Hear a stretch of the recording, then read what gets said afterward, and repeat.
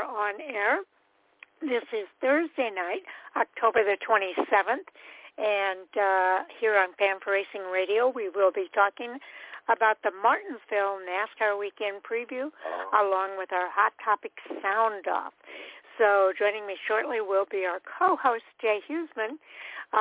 But for now, I'm going to give you the rundown of tonight's show. In the first half hour, we will cover some short track news and upcoming races, along with the ARCA West update.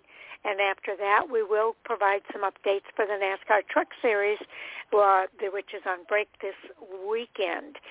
In the next half hour, starting at 9 p.m. Eastern Time, we will close our segment with our preview of the NASCAR Xfinity and Cup Series elimination playoff races at Martinsville Speedway. Then stay tuned for our Hot Topic Sound Off with our Fan4Racing Crew at 9:30 p.m. Eastern Time tonight. Now, joining me for our show tonight is our co-host, Jay Husmann. Welcome to the show, Jay. Thank you, Sharon. Pleasure, as always. Excited to talk about racing, and we got some great racing coming up this weekend, starting with Martinsville. I know Nashville, just north of me here, has a big race coming now on Saturday we'll talk about, so lots to get to tonight. Yes, indeed. In fact, why don't we start with Racing America. Big news. The U.S. Tank All-American 400 is moved from Sunday, October the 29th to Saturday, Sunday, October the 30th to Saturday, October the 29th. And that's to avoid inclement weather on Sunday. So it's going to be a big day on Saturday out at Nashville Fairgrounds Speedway.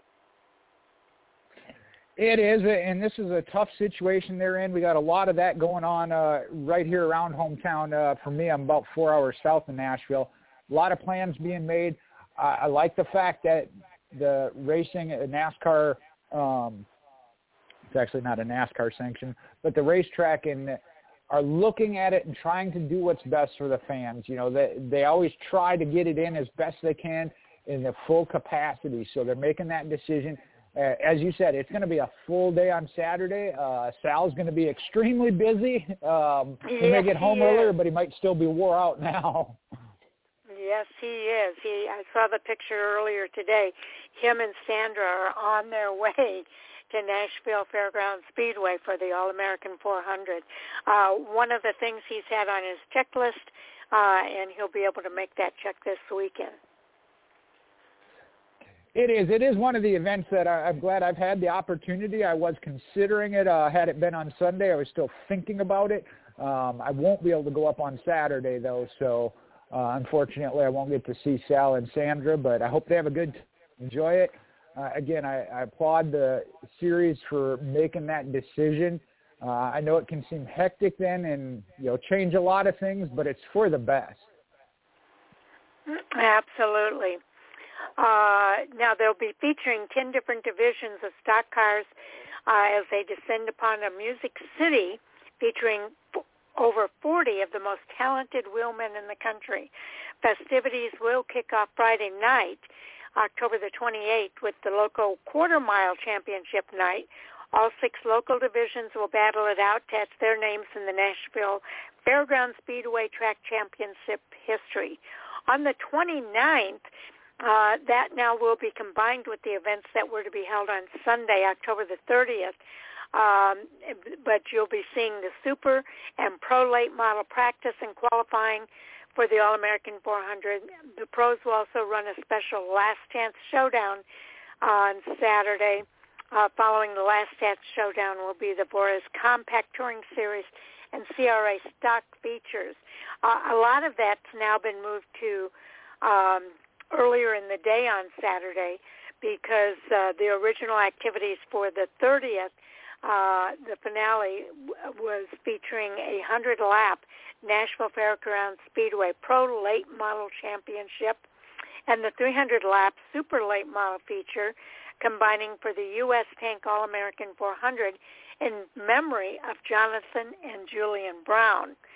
So there's a lot of names on that entry list for that All-American 400. But, again, you'll be needing to watch for that on Saturday and not Sunday.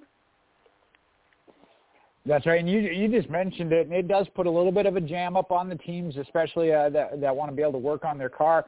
The one that stuck out to me, you mentioned it, what they call the last chance qualifier or hooligan race. I've heard it called a lot of different things. That sometimes is actually the most entertaining race. And I'm not just talking about crashes that sometimes happens, but the aggression, because it's that last-ditch effort they know they got to make the field and have a shot at that guitar. We talked about that. That guitar is a coveted trophy as well. It certainly is. And every driver wants to get one of those guitars. There's a lot of big names on the entry list, including some names that you know from the Truck Series or the Xfinity Series or SRL Racing. Carson Hocevar's on this list. Sammy Smith, the ARCA East champion, and Buddy Shepard, one of the SRL Racing standouts, and William Sawalich. We've mentioned him several times recently, having won quite a few races. Bubba Pollard's on this list. Willie Allen, Jake Garcia, Carson Quapple, Daniel Dye, who just announced he's going to be racing in the Craftsman Truck Series for next season. Derek Thorne, we've had him on the show several times. He's going to be racing this weekend. Connor Jones, you've got Stephen Nasse, Jake Finch, Tyler Tanner. Let's see here. Who else do we know on this list, Jay? Well, several of them there you mentioned that are as names we know from the Truck Series or Xfinity Series moving their way up. The rest of them are ones I think you're going to see in the future. I know Bubba Pollard is one. I don't know if he's ever had the opportunity. Seems really content to be in the super late models and stays there and does really good. I know last week at the Winchester 400 we were surprised he wasn't on that list, but is back here in the All-American. Derek Thorne, another driver, very, very talented, coaches a lot of drivers, but very content to stay in the super late models and racing across the country now with his team. So I know Sal's looking forward to being there this weekend. And if you get a chance to be out at Nashville Fairgrounds Speedway this weekend, you will catch one of the biggest races across the country, the All-American 400, on Saturday, October the 29th. There are a couple others there. You mentioned the champions. Hunter Robbins is one I don't think we hit. Casey Johnson, Augie Grill, a local favorite. And then Matt Craig and Casey Roderick as former All-American 400s. Casey Roderick actually ran a modified on dirt here down in Meridian with Why Not Motorsports Park last weekend. So, I mean, these drivers, you never know what they're doing, where they're going to be. You got to keep track of them individually. Okay, that is so true. Now they're saying that Saturday, October 29th, will now have the grandstands opening at 1 p.m., qualifying for super and pro late models at 1:15, and opening ceremonies at 2:50, and the race features beginning at 3 p.m. So that gives you the updated times for some of those activities to take place on Saturday.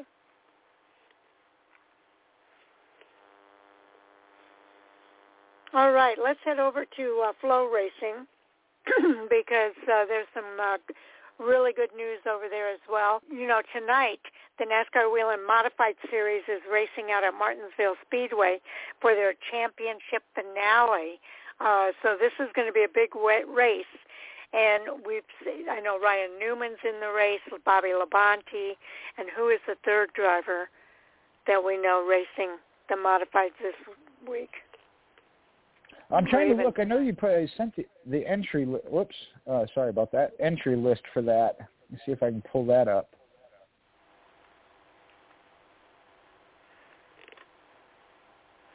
Okay, here it is. Where did you have it? I know Matt Hirschman is on the pole. Corey LaJoie is the other driver I was trying to think of. And Corey LaJoie is actually going to start top 5. And this is another one of names that you may not recognize. Some of them you will. And I know Doug Colby, I think he had an interview on, I'm trying to think of the YouTube channel it was on, but there's a serious points battle there and maybe some frustrations. And we've seen that. Ryan Preece is another one that's also entered. Patrick Emmerling, we've seen him in the Xfinity Series. Max McLaughlin, Bobby Santos III. So, again, some names you've heard before, some names you're going to hear in the future. Oh, okay, yep. I see him on there now. Yeah, Brian, it's going to be Brian a big... Dezot.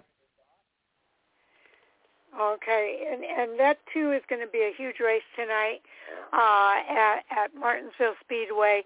And actually, you are able to watch that on Flow Racing if you want to catch all the action of the Whelen Modified Series season finale that's taking place at Martinsville Speedway tonight. And I know I was trying to look real quick if we had it in our hot topics, but you mentioned Flow Racing becoming very involved with the partnership of what's going on at North Wilkesboro and some revitalization of the tracks, not just that track, but some other tracks. I believe one in West Virginia, if I'm not mistaken. That is true. NASCAR is kind of increasing their partnership with Flow Racing for grassroots racing around the country, and that was announced earlier this week. And it's really big news that you're going to get even more bang for your buck over at Flow Racing. And I think the biggest thing when we look at that here is when you talk about some of these drivers we've mentioned, you don't know them or see them until they hit, say, the NASCAR's top 3 levels. This gives you that chance to become engaged with them and know who they are and invested in them and rooting for them before they even get to that level. Especially, again, I know Sal's talked about it, of different ones from other parts of the country that, being from California, he may not ever hear until they hit NASCAR's top 3 levels.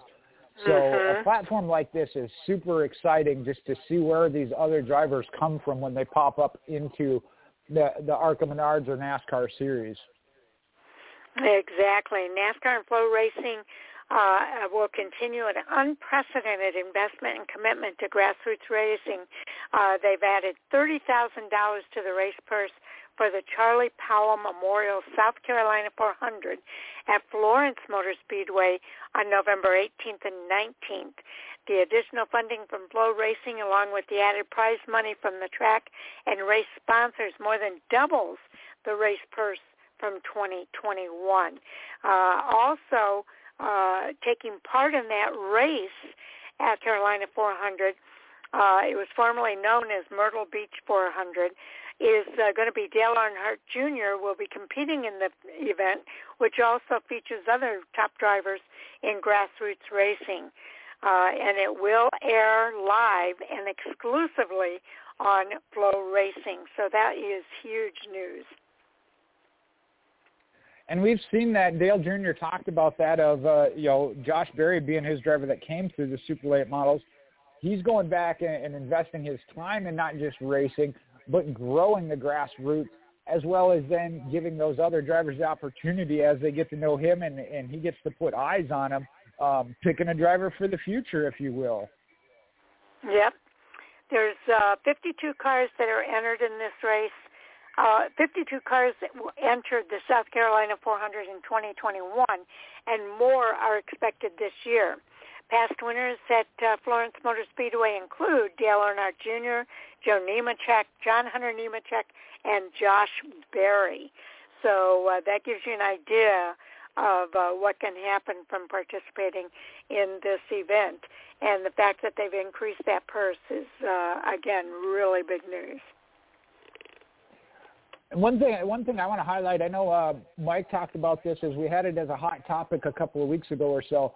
The added money, a chunk of it does go to your race but there is also a portion that is spread throughout the field. We talked about that, of if it's a viable option to go racing, if you're not the winning team, not even the winning team struggling, but spreading that out throughout the field. I think Flow Racing and all of them are putting the thought and hearing from the drivers and teams and spreading that payout throughout the field as well. Okay, two other things I want to mention very quickly here is that, hold on, I lost my notes here. One thing was that they also, along with the Whelen Modified race that's taking place over at Flow Racing, they released the schedule for next season, and it is one of the biggest schedules they've had since 2004. So if you want to check that out, it is available over at Flow Racing, and you'll be able to see all of the races that are scheduled for next year. I think it's around 19 races. I can't put my hands on it right now, but that is available over at Flow Racing if you want to check that out. Okay, we're going to go ahead and move on. One other thing I wanted to mention before we move on, and before I forget, the ARCA West Series is not racing this weekend, but they will be racing next weekend for their season finale, Friday, November the 4th, out at Phoenix Raceway. That race will be available via live streaming on Flow Racing. It is also available on radio via MRN and SiriusXM channel 391 online and 981. Also, ARCA Racing will have that radio coverage as well. There will also be the tape delay on USA on Friday, November the 11th, 1 p.m. Eastern Time, but I always encourage people, check your local listings for any time differences there.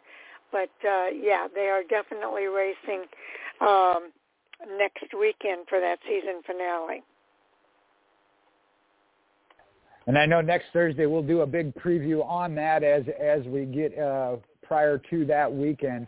Other than that, there's some other big news, though, coming out of the ARCA Menard Series. And you mentioned it a little earlier as one of the names, Daniel Dye, as he's looking to move up after a runner-up finish in the championship. Yes, indeed. We are running a little behind here, Jay, so we're going to have to move on. We do have, if you want to see that, it is available over at arcaracing.com, and I'd encourage everybody to check that out because, again, that's big news racing for GMS Racing and racing in the Craftsman's Truck Series full-time next season. Okay, moving on to our truck update for the Camping World Truck Series. They were racing their last race under the Craftsman Truck Series banner, the Lucas Oil 150 at Phoenix Raceway on Friday, November the 4th at 10 p.m. Eastern Time.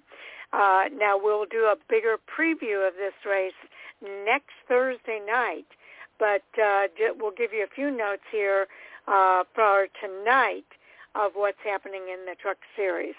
And one of the things that you mentioned was Daniel Dye competing with the Truck Series for next season.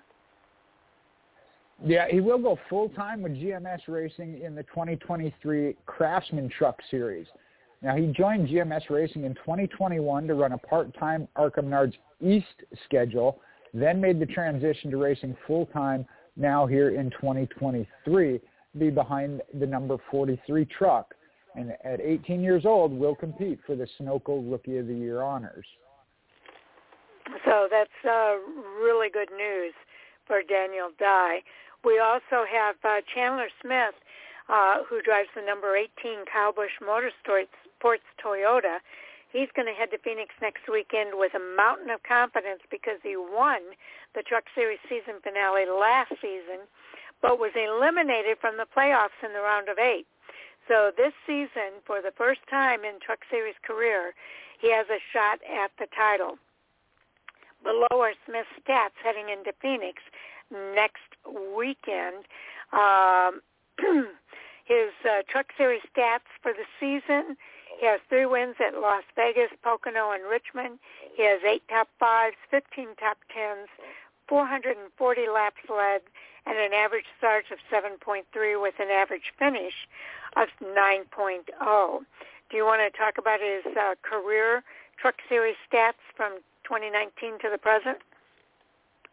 Well, he's got a total of 60 starts.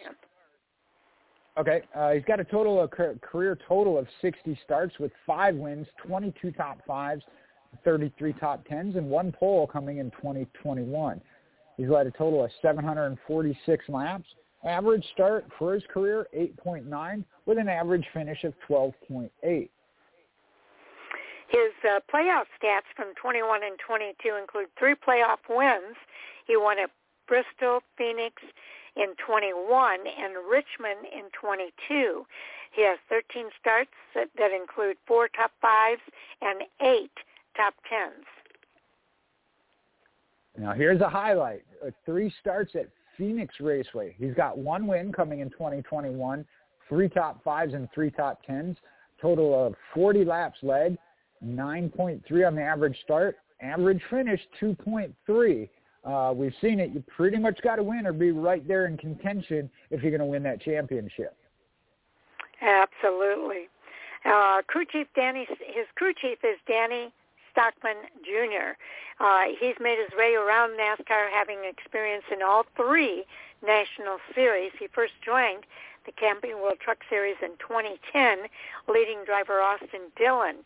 The Dupe would win the NASCAR Camping World Truck Series in 2011. Stockman also led Dillon to the NASCAR Xfinity Series title in 2013. Stockman then joined Kyle Busch Motorsports in 2020, working with several drivers on the number 51 team. Then he switched to the 18 team in 2021 and has worked full-time with Chandler Smith ever since. In Stockman's 115 Camping World Truck Series starts as a crew chief, he's posted 13 wins, 41 top 5s, 66 top 10s, and 14 poles. So pretty impressive stats there for the crew chief and the driver. Well, and we'll look at another contender, and it's a big one. Ben Rhodes, the number 99 ThorSport Racing Toyota. He's the defending series champion and have his chance at becoming just the 2nd driver in NASCAR Camping World Truck Series history to win back-to-back championships. And that would put him on the list with his ThorSport Racing teammate, Matt Crafton. Crafton did it in 2013 and 14. Now, this is just the 2nd time he has qualified for the championship for round. And, again, we'll look at his yearly stats as well as career and then Phoenix. You want to go ahead and do the season stats? Okay. On the yearly campaign for 2022, he's got 1 win at the Bristol Dirt Track, total of 7 top 5s and 12 top 10s, led a total of 263 laps. For the year, he started average of 11.2 with a finish of 12.1. With regard to his career stats, from 2014 to the present, he has 163 starts, including 6 wins, 48 top 5s, 88 top 10s, and 5 poles. He's led 1,098 laps. His average start for his career is 9.0, and his average finish in 11.6. We look at total playoff stats, and that comes from 2017, 18, and then 2020 through 2022. He's got the 1 playoff win, which came at Las Vegas in 2020, 34 starts, 11 top 5s, and 18 top 10s, along with 2 poles. Now for his stats at Phoenix Raceway, he has 7 starts there, including 3 top 5s, 4 top 10s. He's led 48 laps, has an average start of 5.1 with an average finish of 9.3. Now his crew chief is Ryan Lucius, and he got his first start as a crew chief in the Camping World Truck Series in 2016. Rich Lucius, when he ran 1 race with Ryan Truex. Lucius then ran a full-time season with Myatt Schneider in 2018, before joining Rhodes in the 99 ThorSport Racing team full-time in 2021. Their first full season together, Rhodes and Lucius won the Camping World Truck Series title and now looking to go back-to-back. In his 5 years in the Camping World Truck Series as a crew chief, Lucius has made 70 starts, posted 3 wins, 18 top 5s, and 36 top 10s from atop the box. Okay, pretty cool. Next up, we've got Zane Smith. He drives the number 38 for Front Row Motorsports Ford. He heads to Phoenix Raceway this weekend, hoping the third time is the charm for him, as he'll be competing in the championship 4 round for the third consecutive season.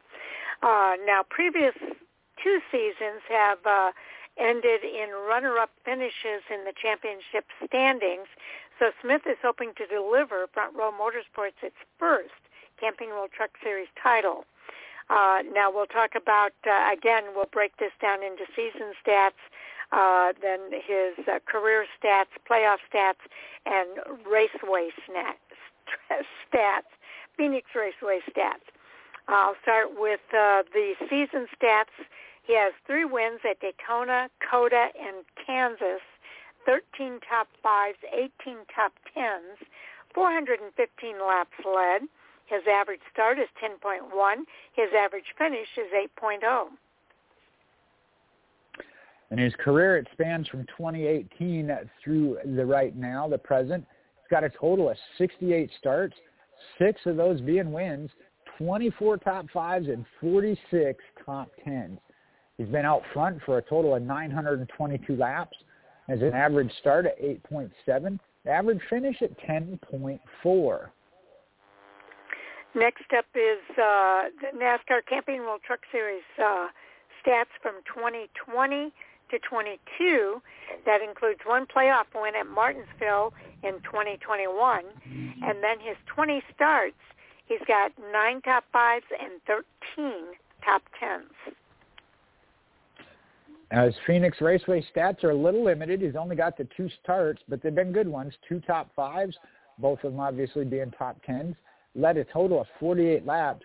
Average start is 7.5, and the key one, average finish, 3.5. Pretty impressive. Now, Zane Smith's crew chief is Chris Lawson. He has 5 years' experience in the Truck Series and is in his first full-time season with driver Zane Smith and his third with the 38 Front Row Motorsports team. He has 81 career stats as a crew chief in the Camping World Truck season.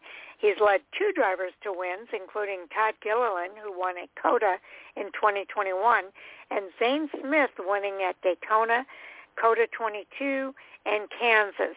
His teams have also finished in the top 5 26 times and the top 10 an amazing 45 times. Well, and with another win, we got to cover ThorSport Racing's Ty Majeski, as he won last weekend at Homestead, Miami. And he's driving for the number 66 ThorSport Racing Toyota, heads to Phoenix Raceway to make his first career appearance in the NASCAR Camping World Truck Series Championship Round of 4. And Majeski is looking to become just the 3rd different driver to win a Camping World Truck Series title for ThorSport Racing. He would join Matt Crafton's 3, his back-to-back in 13 and 14, as well as 19, and then last year's Ben Rhodes, where he picked up his first. When we look at his yearly stats, he's got 2 wins, both coming in the playoffs we'll get to, Bristol and Homestead, total of 10 top 5s, 15 top 10s, and 3 poles. Been out front for 306 laps. His average start 7.8, and his average finish is under 10 at 9.6.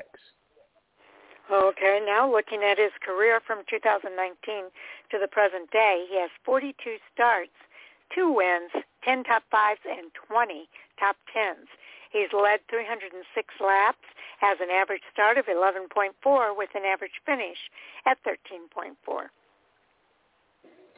You mentioned his playoff run. It's been a good one. He's got the 2 playoff wins already, Bristol and Homestead, Miami. In the 6 starts, he put up 3 top 5s, half of them, and then a total of 5 top 10s. Has to be considered a favorite going into Phoenix. Okay, he's only raced once at Phoenix Raceway, and that included an 11th place finish. Well, we'll see if he can improve on that alongside crew chief Joe Scheer Jr. He's been the crew chief experience dating back to 1995. I believe that's when the Camping World Truck Series started. But he's made a mark in all three NASCAR National Series. He first began as a crew chief in the Truck Series in 1998, and since has made a total of 330 total series starts. He won the 2016 championship with driver Johnny Sauter. And plus, over the 18 years in those 330 starts, totaled 26 wins, 108 top fives, 174 top tens, and 14 poles. Now, this is his first full-time season with Majeski, but he did have the one-off race with him during the 2021 season as well. The duo have combined to put up those 2 wins, 10 top fives, and 15 top tens in the 23 series starts. Okay. Now, we're going to go ahead now. Those are the final 4 drivers that will be competing for the championship at Phoenix next week.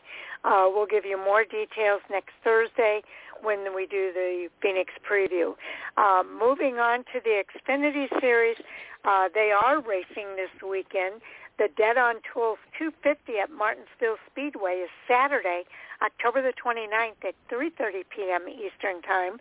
The purse, $1,339,357.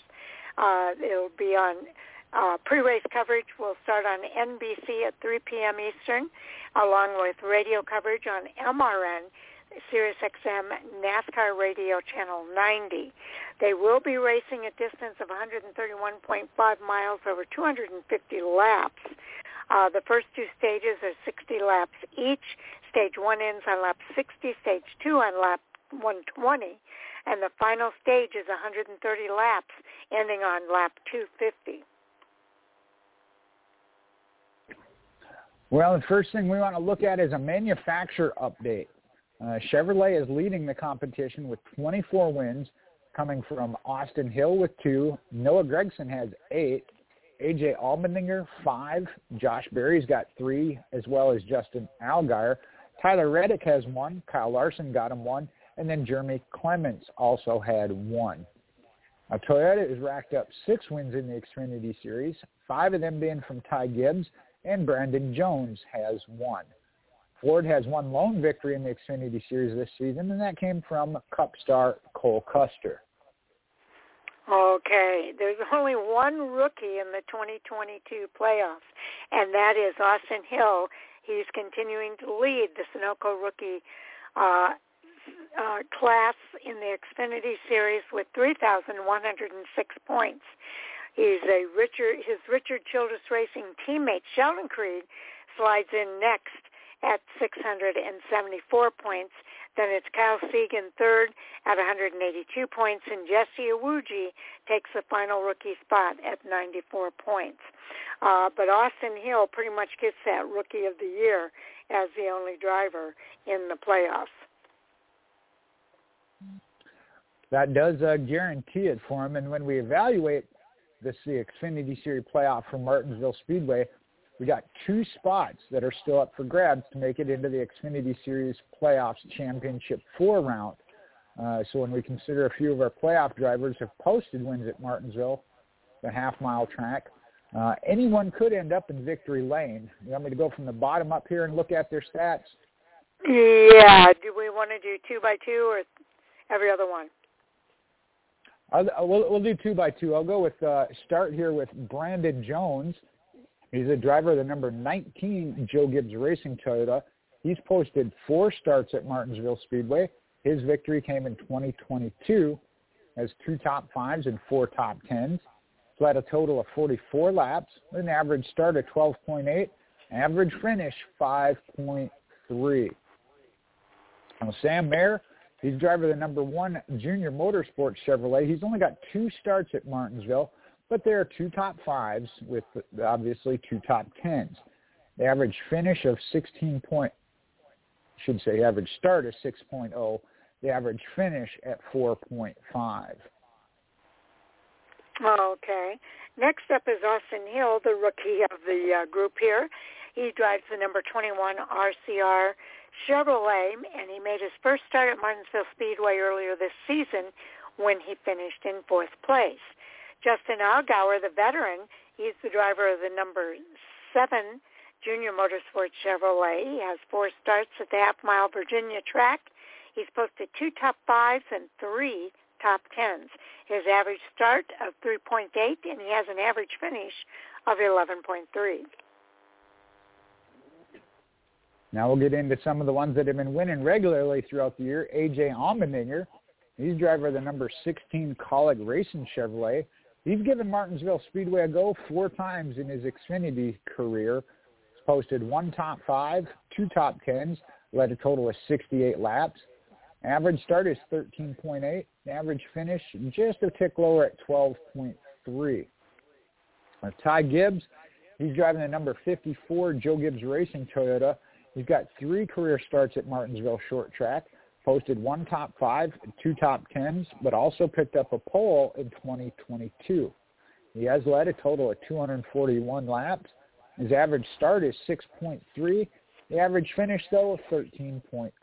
Okay, these next 2 drivers have already punched their ticket into the Final 4.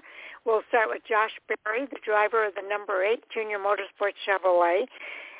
He was the first round of 8 playoff driver to clinch his spot for a championship 4 round at Phoenix Raceway next weekend, but he could once again take the checkered flag this weekend. In his 3 starts at Martinsville, he's posted 1 win. That was in 2021. He also has 1 top 5, 1 top 10. He's led 95 laps with an average start of 22.7, but his average finish comes in at 16.0.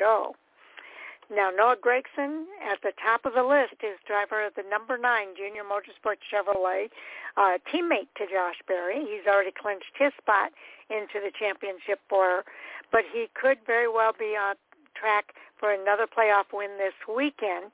In his 4 starts at Martinsville Speedway, he has posted a win in 2021. He also has 3 top 5s and 3 top 10s. He's led 211 laps, has an average start of 5.5, and his average finish is the best of the group at 6.5. Plus, he's the defending winner of this playoff race just last season. Okay. Well, that and his momentum puts him... What's that? Go ahead. I was going to say that and the momentum he's got puts him as one of the dangerous drivers this weekend for sure. It definitely does.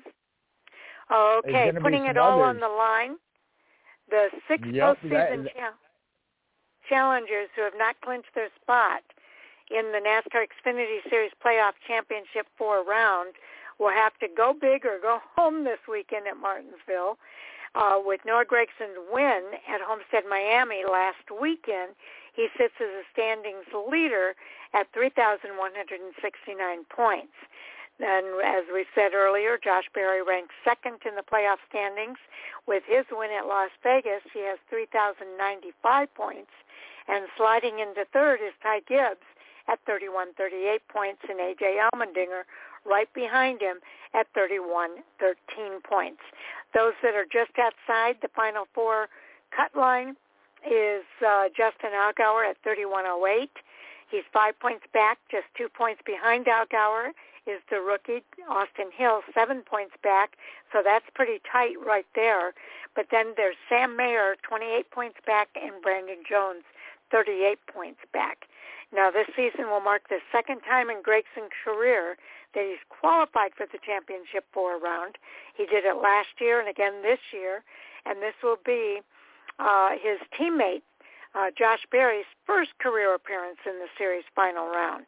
Now, Justin Allgauer is looking to also make the championship 4 round for a series-leading 5th time in his career, starting in 16, 17, 19, and 20. Now, Colleague Racing's A.J. Allmendinger is looking to make the final round for the 2nd straight season after qualifying last year. And the remaining 4 drivers, Ty Gibbs, Austin Hill, Sam Mayer, and Brandon Jones, are all looking for their first appearance in the Championship 4. So we've pretty much covered it. Those drivers that are below those final 8, the round of 8, are Daniel Hemrick in 9th, Riley Earpst in 10th, and Ryan Sieg, along with Jeremy Clements, sitting in 12th place. When as you ran down the points there, it comes down to the wire, as Martinsville Speedway will determine those 4 championship contenders for the 2022 championship. And we mentioned Junior Motorsports teammates Josh Berry and Noah Gragson. They've each clinched their spots into that championship 4 round with their respective wins in the round of 8. Berry's at Las Vegas and Gragson last at Homestead, Miami. So with only one race left to determine which 2 drivers will join Berry and Gragson in Phoenix, the remaining 6 playoff drivers will be sure to put on a show as they fight to the finish line. Now keep in mind, with 2 spots available, at least one will advance on points. So when we take a look at what each driver is looking at on their way to racing their way into the championship 4 round. Noah Gragson and Josh Berry pretty much just having this one for a free ride, if you will, as they are locked in. Now to clinch via points, it would be a repeat winner or a win by a driver who cannot advance to the next round and being ahead of the 3rd winless driver in the standings. And that would go true if a new win comes from amongst Ty Gibbs or A.J. Allmendinger as well. So Ty Gibbs would require 26 points, A.J. Allmendinger 51, and that's out of a total of 60 available. So Allgaier, Hill, Sam Mayer, and Brandon Jones could only do it with help, and Brandon Jones would not be able to do it if A.J. wins. Now, if the new winner is from Justin Allgaier or another winless driver lower in the standings, but eligible to advance to the next round, then the clinch scenario becomes a little different, as you got to be ahead of the 2nd winless driver in the standings. There, Ty Gibbs, the only one that could do it, he'd need 31 points. A.J. Allmendinger, Justin Allgaier, Austin Hill, Sam Mayer would all need help. And as always, you win and you're in. You win and you move on. So any one of the drivers mentioned could move on with that victory, which is the thing to do, the plan to do, I guess. Okay, Martinsville Short Track is hosting the playoff round of 8 elimination race. The last weekend is now heading into the penultimate race of the season, the Ed on Tools 250, taking place on Saturday, the 29th.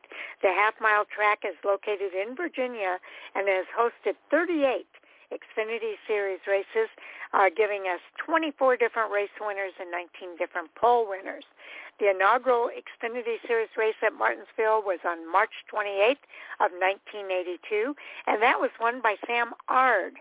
Ty Gibbs sits as the track's youngest Xfinity Series pole winner. He claimed the award earlier this season at just 19 years, 6 months, and 4 days old. With the pole award, he also set the track's qualifying record at 95.985 miles per hour. Harrison Burton became the youngest winner at the track at the age of 20 years, 22 days. But it is Sam Ard who set the race record in 1982 with a speed of 79.607 miles per hour. Only 6 Xfinity Series races have been won from the pole or first starting spot at Martinsville, most recently by Jimmy Hensley on November 1st of 87. Hensley also holds the records for the most lead lap finishes at 14 and is tied with Tommy Houston for the most top 10s at 17. Playoff driver Brandon Jones is the most recent winner at Martinsville, snagging the checkered flag by a margin of victory of .677 earlier this season. Playoff drivers A.J. Allmendinger, Austin Hill, Sam Mayer, and Ty Gibbs also finished inside the top 10 when the series ran at Martinsville earlier in the season.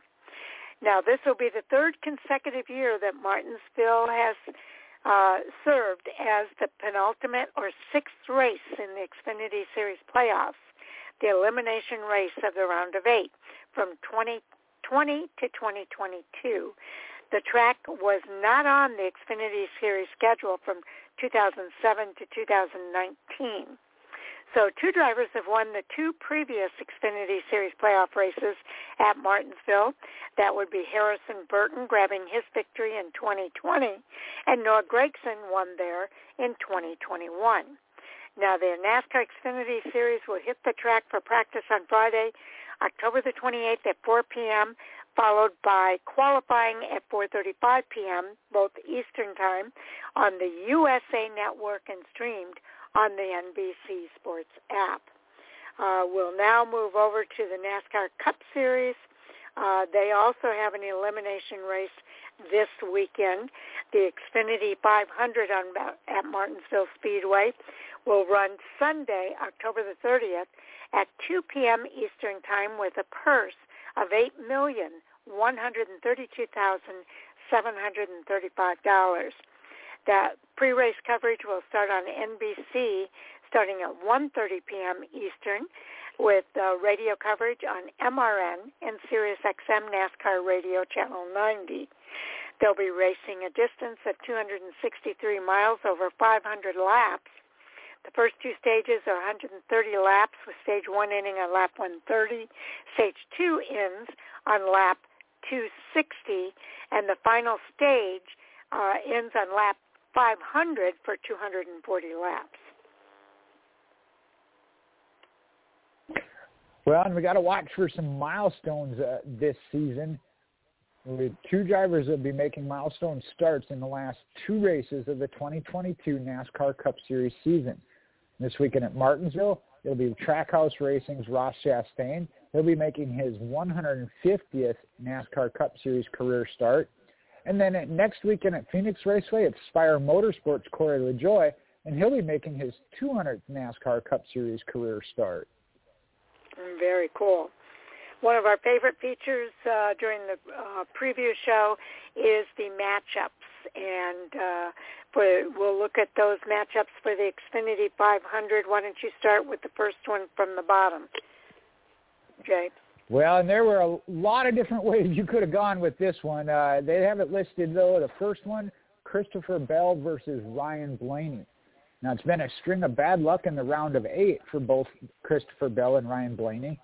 Both Bell and Blaney had 2 of the best cars in Las Vegas. Bell was taken out early, and then Blaney had an incident while in first place late in the race. So now they both sit below the cut line. Blaney is only 18 points behind the cut line, so he could conceivably point his way in to Phoenix. But Bell is 33 points back, so he finds himself in a similar predicament to the Roval, where he won his way into the round of 8. Now, if either of these drivers will want to ensure a spot in the championship 4 round, they might have to be the first to cross that finish line there at Martinsville. Okay, next up we have Ross Chastain and Chase Elliott. Finishing second, Ross Chastain was unable to track down the best car in the field at Homestead, Miami, as Kyle Larson took home that victory. Now, Elliott finished 14th, but both him and Chastain are in a good position heading into the final race before the season finale at Phoenix. Now, both guys, they need stage points and a solid finish, so that will be the goal as they push to point or win their way into Phoenix.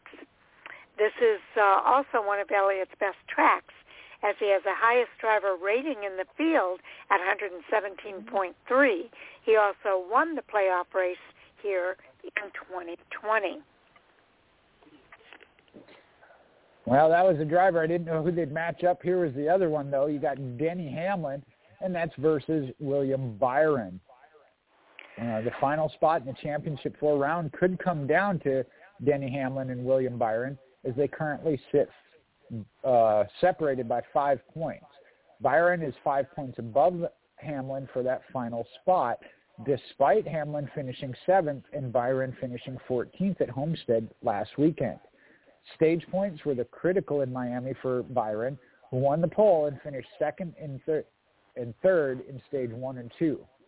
Now, Byron won earlier this year at Martinsville, and if he wins again, he won't have to worry about the points.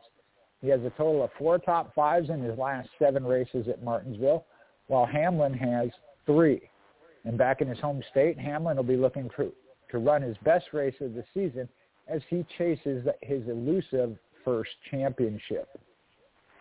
Okay, and now for our top matchup, it's Kyle Larson versus Martin Truex Jr. What a dominant race it was for Kyle Larson out at Homestead Miami Speedway last week. He led 199 laps on his way to victory, and despite no longer being in the playoffs, Larson captured his first win at the 1.5-mile track. With only 2 weeks left in the season, both Martin Truex Jr. and Kyle Larson are out of the driver playoffs, but that hasn't stopped them from racing hard and competing for wins down the stretch here. Now, this week we head to Martinsville, which has been historically known as one of Martin Truex Jr.'s best tracks. Watching these two competitors race with their teammates who are in the playoffs will be one of the best parts of the race this Sunday. Now, we talked about milestone. There's a record here, though. Chase Elliott's record of fewest starts before earning a spot in the Championship 4 is in jeopardy. The Hendrick Motorsports driver Chase Elliott currently holds that record for the fewest starts in NASCAR Cup Series prior to earning a spot in the Championship 4 round at 184 starts, and that came in the 2020 championship season. But with several playoff contenders making such deep dives into the postseason so early in their careers this year, Elliott's record could be in jeopardy. Currently, 4 drivers have the opportunity to become that driver with the fewest starts before making the Championship 4 round. And they have William Byron. He's got 179 starts following Martinsville this weekend. Ross Chastain, we mentioned, will make start 150. Christopher Bell only has 107 starts. And then Chase Briscoe with only 71 starts. So that's an interesting stat there I wasn't aware of. Yeah, I wasn't either. That's pretty interesting. Now, there's some drivers that are on the outside looking in, including Hamlin, Blaney, Bell, and Briscoe.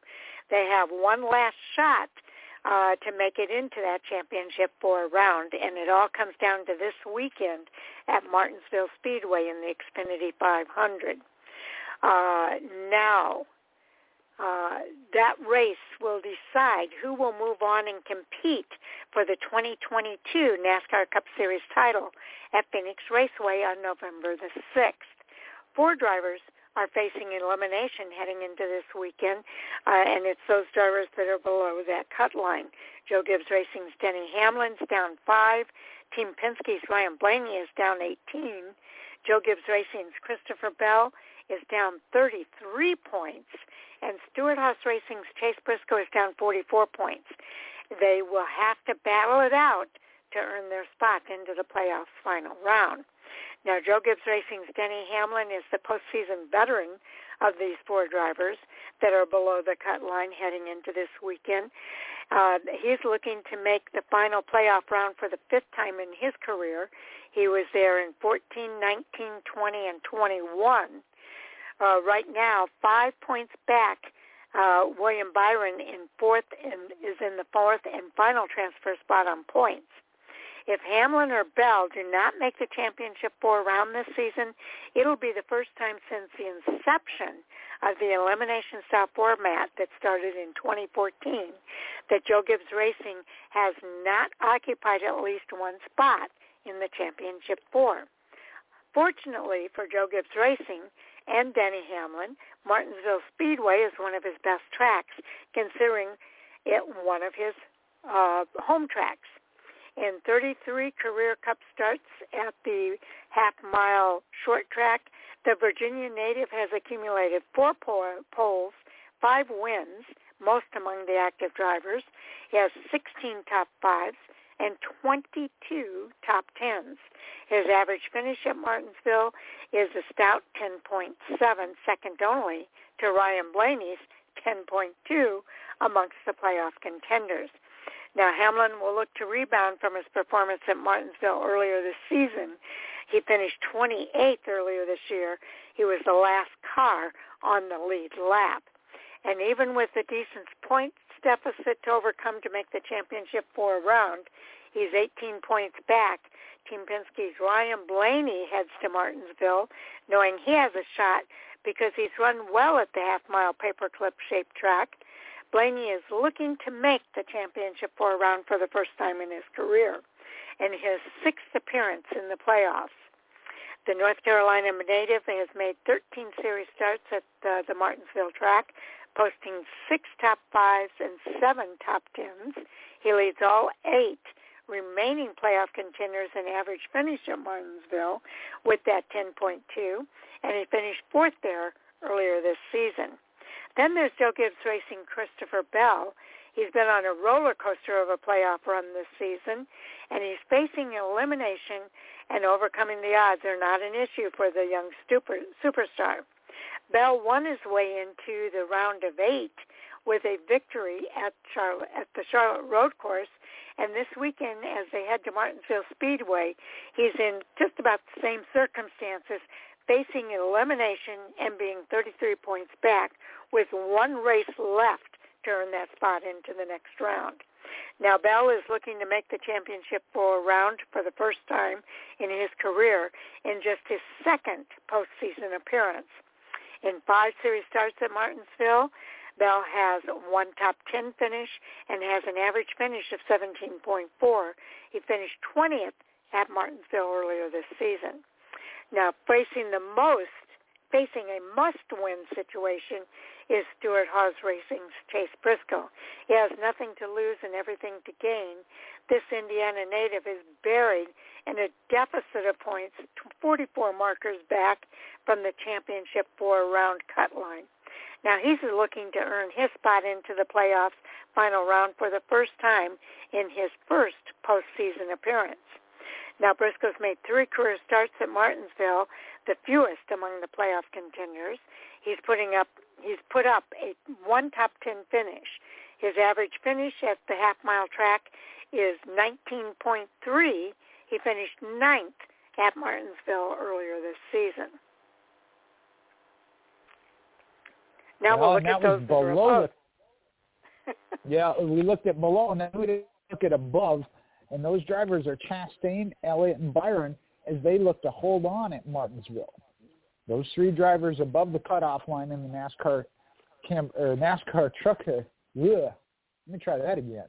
The 3 drivers above the cutoff for the NASCAR Truck Series Playoffs Championship 4-round is Trackhouse Racing's Ross Chastain at plus 19. Hendrick Motorsports teammate Chase Elliott is at plus 11, and William Byron at plus 5.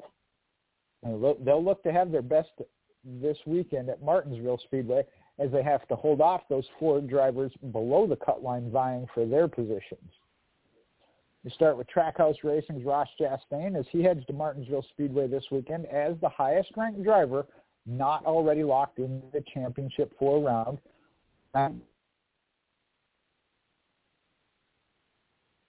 Round for the first time in his career as well in his first appearance in the playoffs. The Florida native has made 7 series starts at Martinsville short track. He's posted 1 top 10 and an average finish of 24.3. He finished 5th at Martinsville earlier this season. Hendrick Motorsports' Chase Elliott, he arrives at Martinsville Speedway this weekend, sitting just 11 points above the championship 4-round cut line, which is the 2nd largest cushion of points among the 7 contenders vying for those 3 spots. He's the 2020 NASCAR Cup Series champion and the 2022 regular season champion. Elliott is on the hunt for his 3rd consecutive career appearance in the championship 4-round, having done it in 2020 and in 2021. And Elliott is no stranger to winning his way into the championship 4-round at Martinsville. He accomplished the feat in 2020. In 14 career starts at the .526-mile track, the Georgia native has made 17 series starts, putting up 1 pole, the 1 win in 2020, 5 top 5s, and 8 top 10s. His average finish at Martinsville is 13.4, and he finished 10th earlier this season. And that leaves us with Hendrick Motorsports' William Byron. He's showing up to Martinsville with a lot of confidence this weekend. He's the most recent winner at the .526-mile short track earlier this year. Byron is on the quest to earn a spot in the championship 4-round for the first time in his Cup career and his 4th appearance in the playoffs. A North Carolina native, has made 9 starts at Martinsville, collecting a 1 win in 2022, along with 4 top 5s and 5 top 10s. Average finish at the Virginia Short Track, 15.1. So there you have it.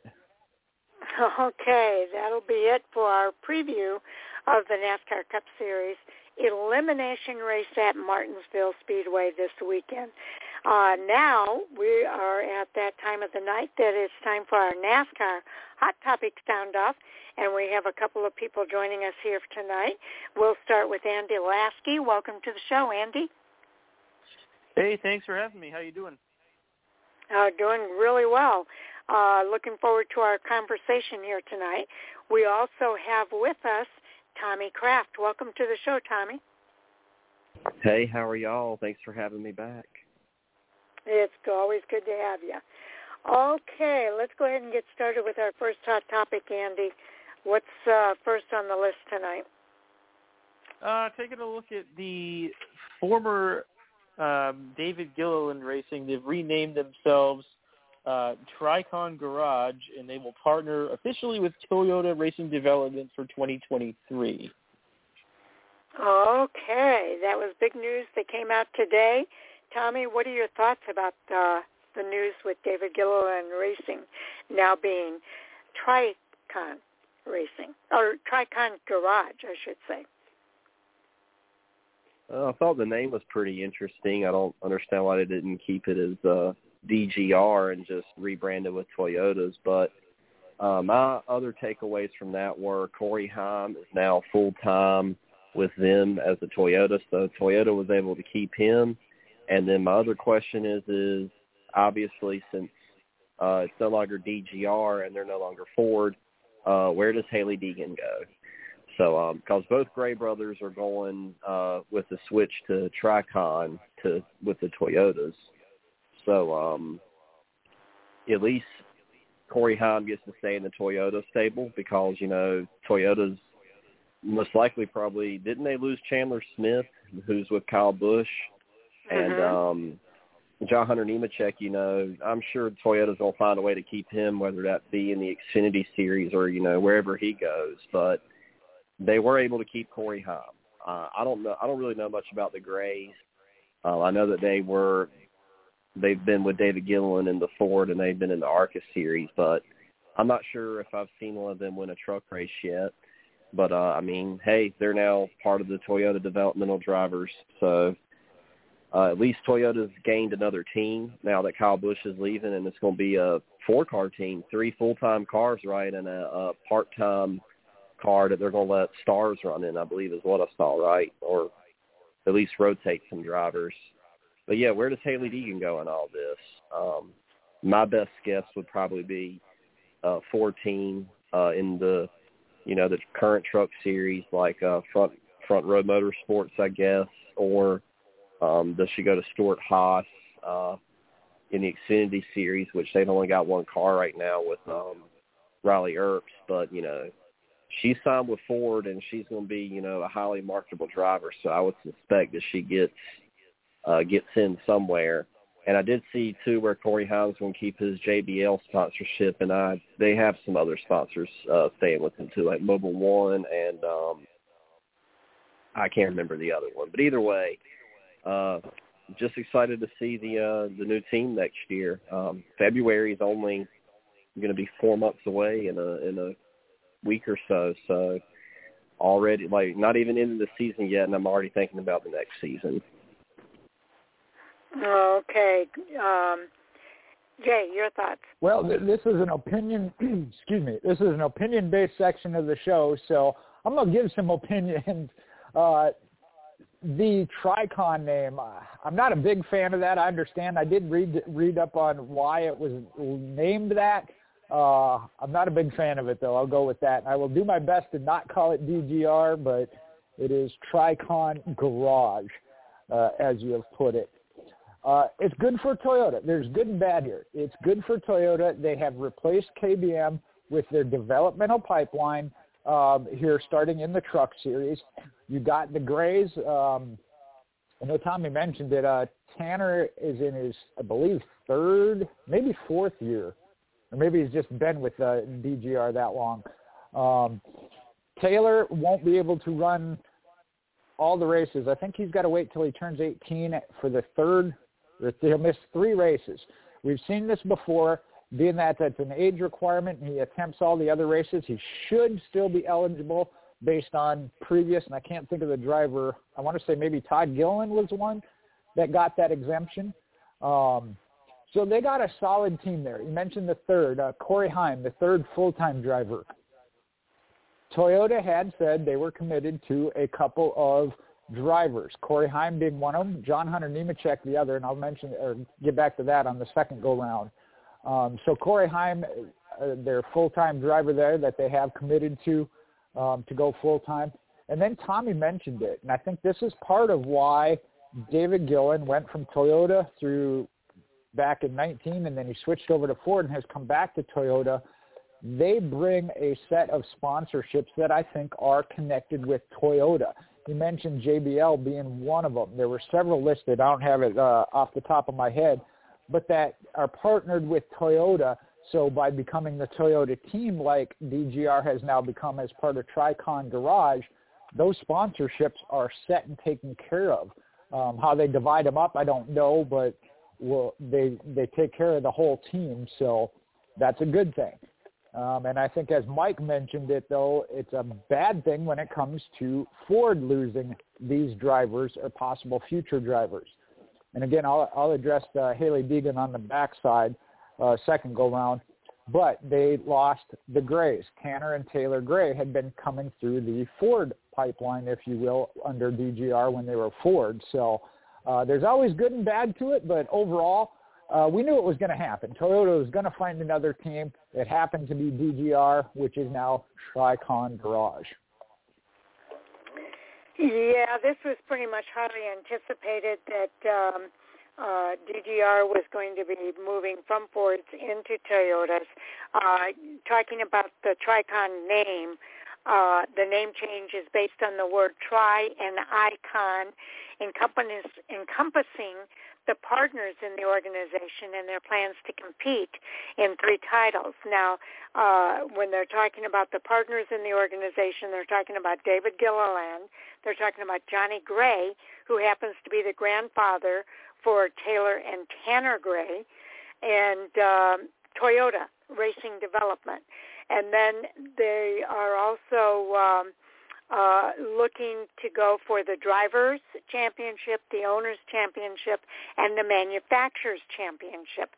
Again, I try.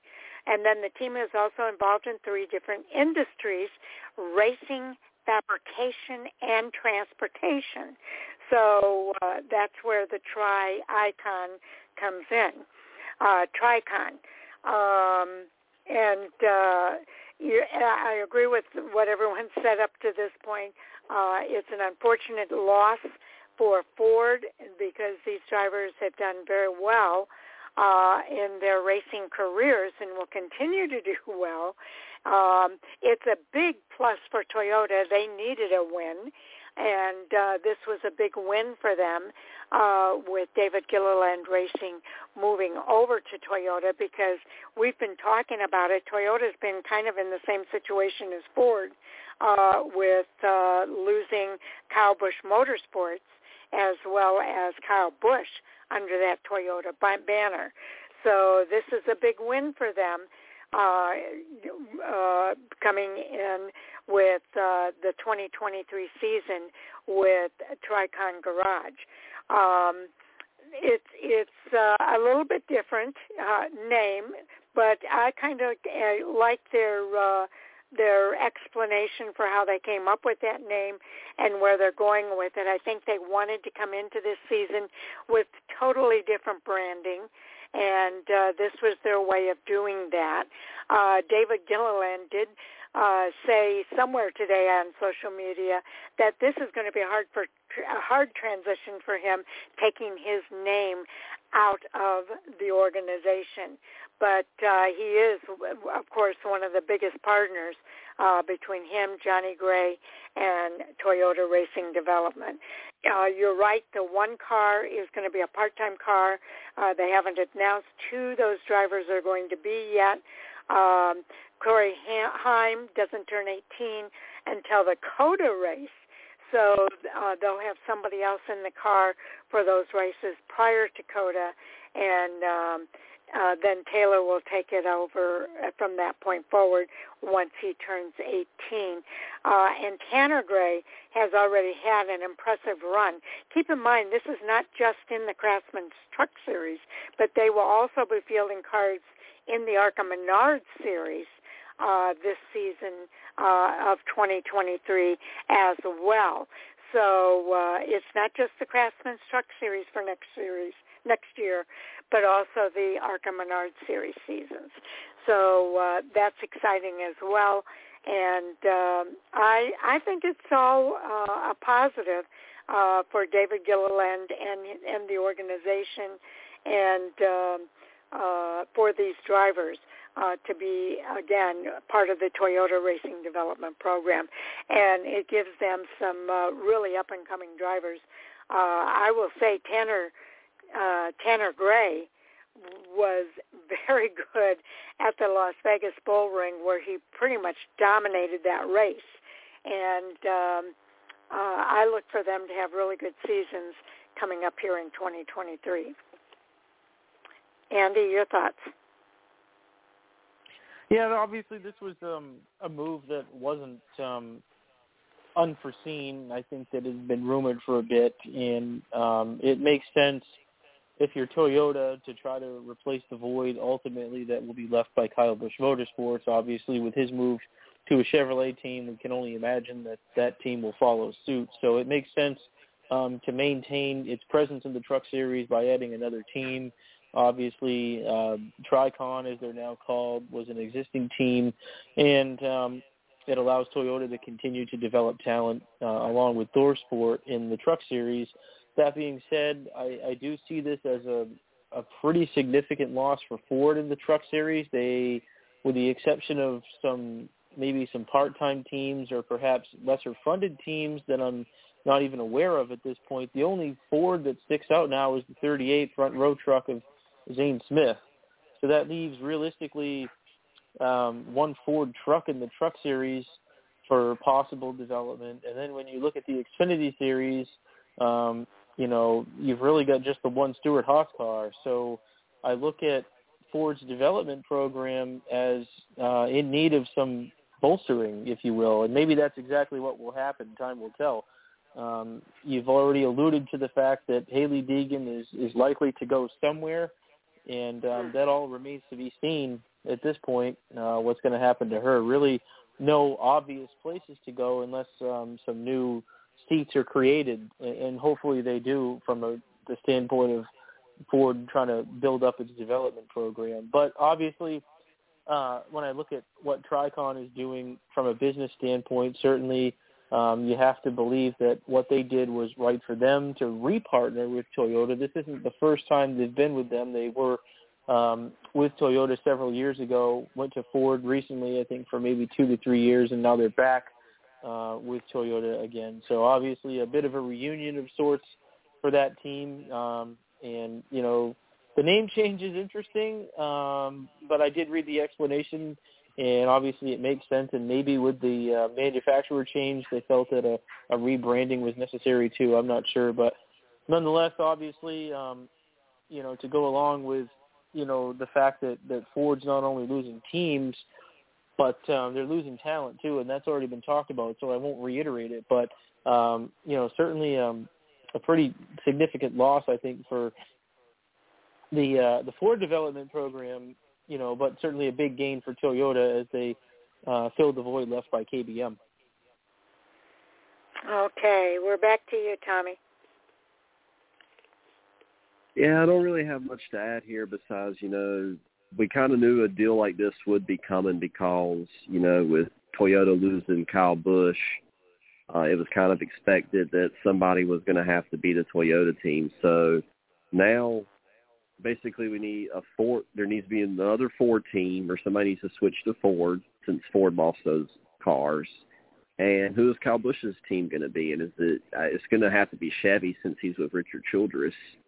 So, there's more to come to this story. And also, I thought that Corey Heim was full-time, but I guess, obviously I must have misread that wrong. But to me, he's one of the guys that I like watching now because I think it was last year he ran part-time, and it was at like his first or second race at Darlington, and he was leading the thing. So I was like, oh, wow, that's pretty cool. And then it was like early on in the season this year, and he got a win somewhere. Was it Atlanta, I think, or something?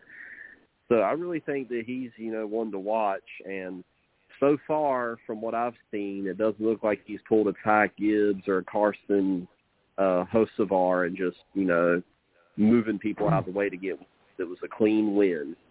So maybe he'll keep it that way, and I'm excited to see him in that new Toyota team. And I don't know. I feel like they could have picked a cooler name. I don't have a problem with Tricon, but I don't know. It just seems kind of weird. I mean, I don't know why you don't just stay DGR, but I guess Toyota didn't want that. Okay, Jay. Well, I'm going to start this round with the hey-oh and read what Mike had to say and then argue with him since he's not here. No, he had kind of the same thoughts here that I did mention. It says another loss for Ford on this one as they lost Tanner Gray. In my opinion, T. Gray had showed the best potential to eventually move up to Cup Series ride. Biggest second-order impact would be the future of SHR, as there appears to be no heir apparent to the number 4 once Harvick inevitably retires in the near future. Priest is in play, but it sounds like Custer's time is limited, and Almirola is a big question mark. And there are some very, very pointed things there. The one thing is the fact that he picked Tanner Gray as seeing the talent in. I think Tommy hit on it there, and Corey Heim is the one. Corey Heim will be full-time. Taylor Gray is the one that is too young and will miss those first 3 races at Daytona, Atlanta, and Las Vegas. So Corey Heim will be full-time, and he's the one I see with the old talent that Toyota did choose to make sure they hung on to. And I said I'd talk about the other 2. John Hunter Nemechek. I saw an interview over this past weekend, a sit-down interview with him. Toyota has plans for him. They haven't announced it yet. I expect to see him in the Xfinity Series in one of Joe Gibbs Racing cars that has been vacated. We're going to have a couple of them as all announcements hit the ground. So I expect to see John Hunter Nemechek full-time in the Xfinity Series next year. That's just where I expect him to be. The other, Haley Deegan, I think is one that Ford was committed to and her to Ford. We saw that with her Xfinity Series start this past weekend. I think there's a couple of options there. If she remains in the Truck Series, I would see her going to Front Row Motorsports and replacing Zane Smith, and Zane Smith being one to move to possibly the Xfinity Series, or otherwise Haley Deegan into the Xfinity Series in a partnership with Stuart Haas Racing, possibly under the SS Greenlight banner that we saw her make her start with. So I think those are, Tommy said it, there's a lot more to come based out of this announcement, especially when it comes to Joe Gibbs Racing Toyota on the Xfinity side. So we'll just have to wait for that. But as a whole, I do see this as a good thing overall. Toyota does a great job. I love the fact of how invested they are in NASCAR, in the series, Truck Series specifically. I know we talk about some of the others that maybe aren't as invested in the Truck Series. And I know Sharon and I talk about this each and every week. They provide a lot of the best racing action week in and week out. So I like the fact that they are fully invested in it in 3 different ways, the Tri-Con area. I'm going to have to work on that one. I still don't particularly care for the name. I reading that full thing, I understand it was creative. I just don't like it. I'll leave it at that. So, million people like it. They like it. Marketing likes it. MJ doesn't. Okay. With regard to Taylor Gray, you're absolutely right. He's the one that's going to miss the first 3 races of the season because of his age. and will be starting at COTA once he turns 18. Corey Heim and Tanner Gray are the two full-time drivers. I believe, let's see here, Corey Heim, Corey Heim will run for his first Truck Series championship in the number 11. He's run 15 races this season and has been pretty impressive. Tanner will continue to compete in the number 15. He runs his fourth full-time season this year. The youngest champion in NHRA Pro Stock history is looking for his first career Truck Series win. And then Taylor Gray will run for the Truck Series starting at Circuit of the Americas in March aboard the number 17 Toyota Tundra. So it's because of his age that he will not run the full season. He's made 12 truck starts with a best finish of 6th at Richmond in August, and he's competed through the ARCA ranks and has scored multiple victories on the National East and West Tours. That fourth truck, the number 1, will have different drivers to be announced throughout the season. With regard to Haley Deegan, I agree with what Jay is saying. She's already said that she wants to race full-time in the Xfinity Series. So you've got to look at either Stewart Haas Racing or the affiliate SS Greenlight Racing, in which she did have a 14th place finish in her debut in that car earlier this year. I think it wasn't last weekend, but the weekend before, out at Las Vegas. John Hunter Nemechek. Yeah, I'm kind of looking for him to be full-time in the Xfinity Series under, we'll find out who he's going to be with. But I expect him to be full-time in the Xfinity Series with maybe some full-time, not full-time, but some part-time stints in the Cup Series for next season. So, again, I agree with what everybody said. I think it's overall a good thing for Toyota, a very bad thing for Ford. Ford, I think, has to go through a reorganization of their development program. I've mentioned it before. I'll mention it one more time and here again. Their executives moved over to the Chevrolet camp, and ever since that has happened, the organization has slowly lost its momentum and is struggling. So I do see a reorganization taking place within the Ford camp. These things tend to be cyclical, so I don't think it's the end for Ford, but I do think that they're going to have to go through some rebuilding and reorganization in order for them to move forward from the 2023 season and beyond that. So with that, I'll give you the last word, Andy. Yeah, to be honest, I don't really have much to add, so we can head on to the next one. Okay, so Tommy, what's our next hot topic? Okay, let's go with, let's see here. Well, let's keep it with the Truck Series and go with Daniel Dye going to GMS in 2023. Okay, Jay, your thoughts about that topic? I'm excited about that. That is one of the ones that I've kept an eye on. We've talked about him a lot this year in that ARCA Menard Series championship, the battle he had for second. Now, I know when we talk about some of these younger ones getting moved up a little too early, I see that as possibly a case with Daniel Dye. This was his first full-time season, but I think he's been with GMS Racing since 2019. So if they have the confidence in him and that's where they feel he's ready to go, I'm fully behind it. I know he had a teenager situation happen off the track, and that happens. We never saw a whole lot of that when it came to on the track, though. So I like that fact that we didn't see him making those young teenager mistakes, which actually some veterans make at time to time. We won't talk about that again, but we saw that recently. So I'm really excited about it. I really about GMS Racing. I was severely disappointed when they pulled out of the Xfinity Series a couple years back because I saw them as the team like Colleague Racing that was gradually building forward. They are with the Cup Series. Noah Gragson, Eric Jones with Petty GMS. They've got their Truck Series. We'll see where the Xfinity Series fits in there down the road, but I like the future of GMS Racing as a whole, and Daniel Dye being the 18-year-old that they're building it upon. Okay, Andy, your thoughts?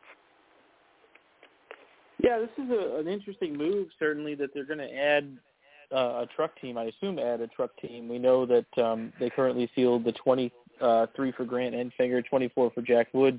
I believe this will be a number 43 entry for Daniel Dye. It's always fun and exciting to see up-and-coming drivers, reach that next milestone. And certainly the scenario for Daniel will be that he'll not only be going full-time to the Truck Series, but doing so and for a good team with good equipment. So I think that's going to be a good thing for next year. It's certainly nice to hear that GMS is going to be back. There had actually been rumors that they were going to shut the truck team down.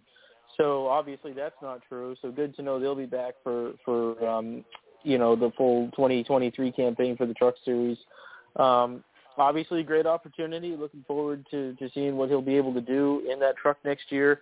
We know what that team's capable of. They're, a team that's won a lot of races, contended for championships. So, there'll be growing pains, no doubt, but obviously a good opportunity, and hopefully Daniel Dye can make the most of it.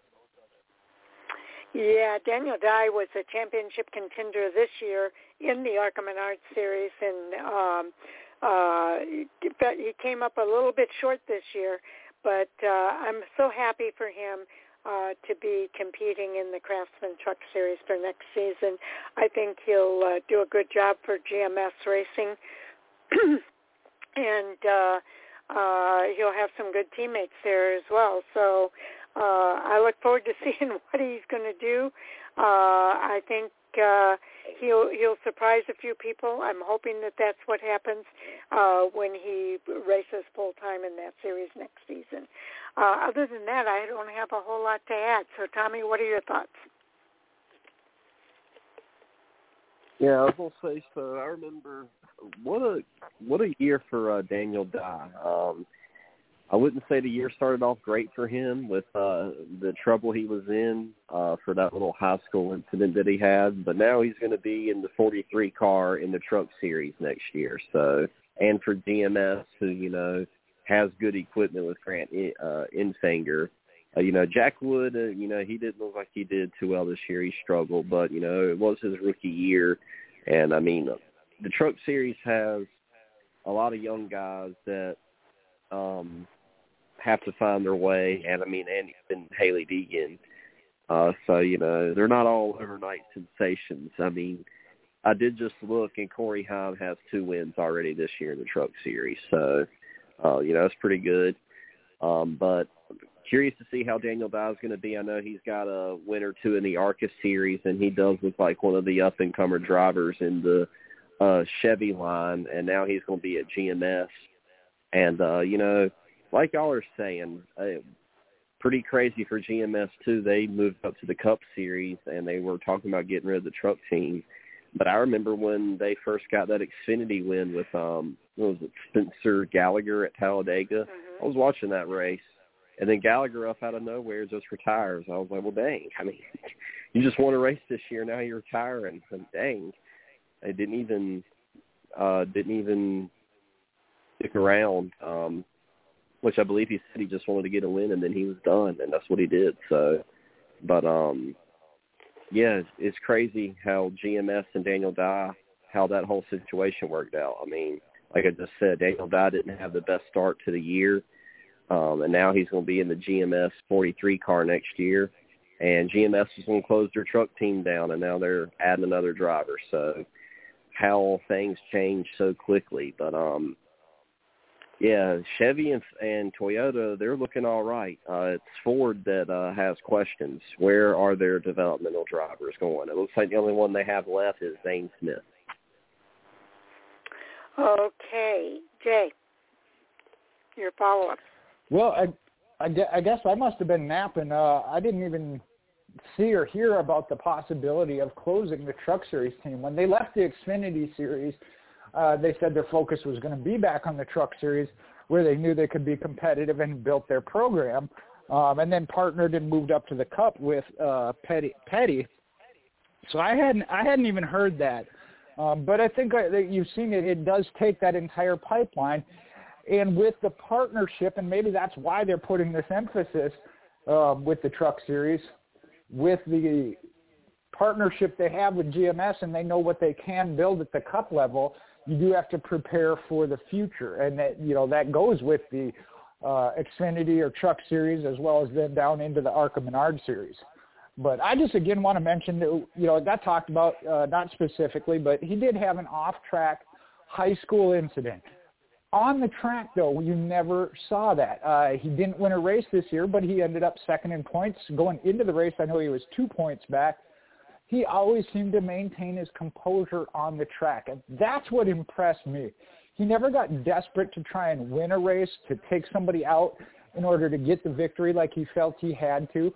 On his bad days, he, with the team, rebounded and got what they could out of the vehicle. So that's where I say I'm really impressed with him as far as it comes to that. Tommy mentioned Spencer. I think that was a deal. We've seen it with a couple others of doing what's best for the company. And I think Spencer maybe realized that in order to build for the future, they had to have a different driver in there full time. And I don't know if he took an executive role or within the shop or something, but I think he made the decision that for the company it was best to have these young drivers that they can develop for long-term future of the company. And I think that was kind of the decision that got made there. Okay, Andy, your follow-up?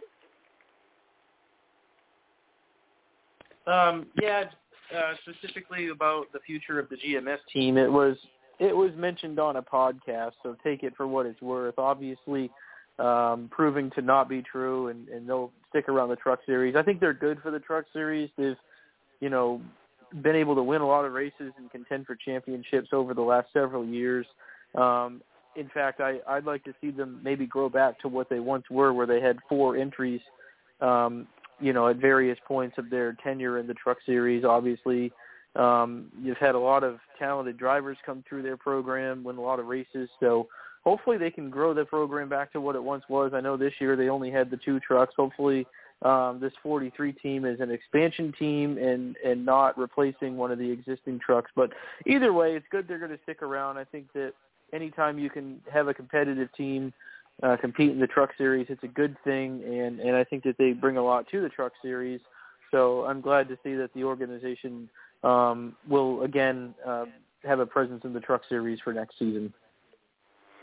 Yeah, there's not a whole lot I can add to that. You guys have kind of hit on all the key points here.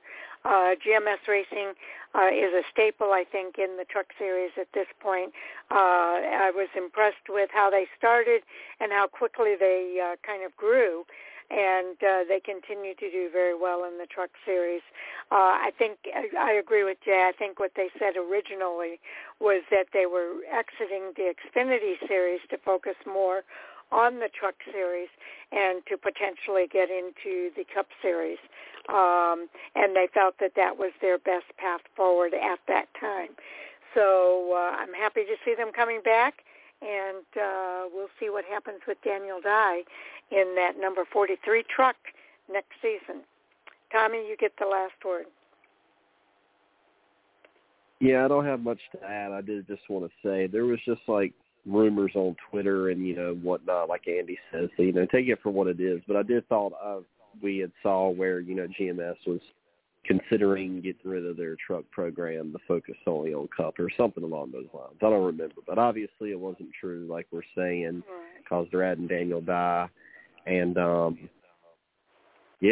just looking forward to, I didn't want to see GMS close the trucks down, not without at least returning to the Xfinity Series, because, I mean, they're competitive. I mean, they were winning with Spencer Gallagher. They've been winning truck races. And, Eric Jones won at Darlington this year. So first year in the Cup Series, and they got a win. So, now they're adding Noah Gragson next year. So obviously they had a good year, and they're expanding. Maybe we'll see them back in the Xfinity Series at some point. Or, like Andy said, go back to a 4-car truck team. Okay. Jay, it's your turn to come up with our next hot topic here. Well, I don't have to come up with it. There's a couple of surprises here with it, though. Mike posted it. Stewart-Haas Racing loses their appeal to the race manipulation penalty to the number 41 car. There's a tweet there from Bob Pockris. The surprising thing was this one didn't get brought up already, and the other is Mike didn't have any comments to go with it. So, okay, Andy, your thoughts about Stewart-Haas Racing losing that appeal? I'm not really surprised. I mean, these kind of scenarios typically don't end well for the team. We don't typically see appeals go in the team's favor. Every once in a while we do, like we did with the William Byron situation, but oftentimes the penalty gets upheld and the team has to deal with it and move on.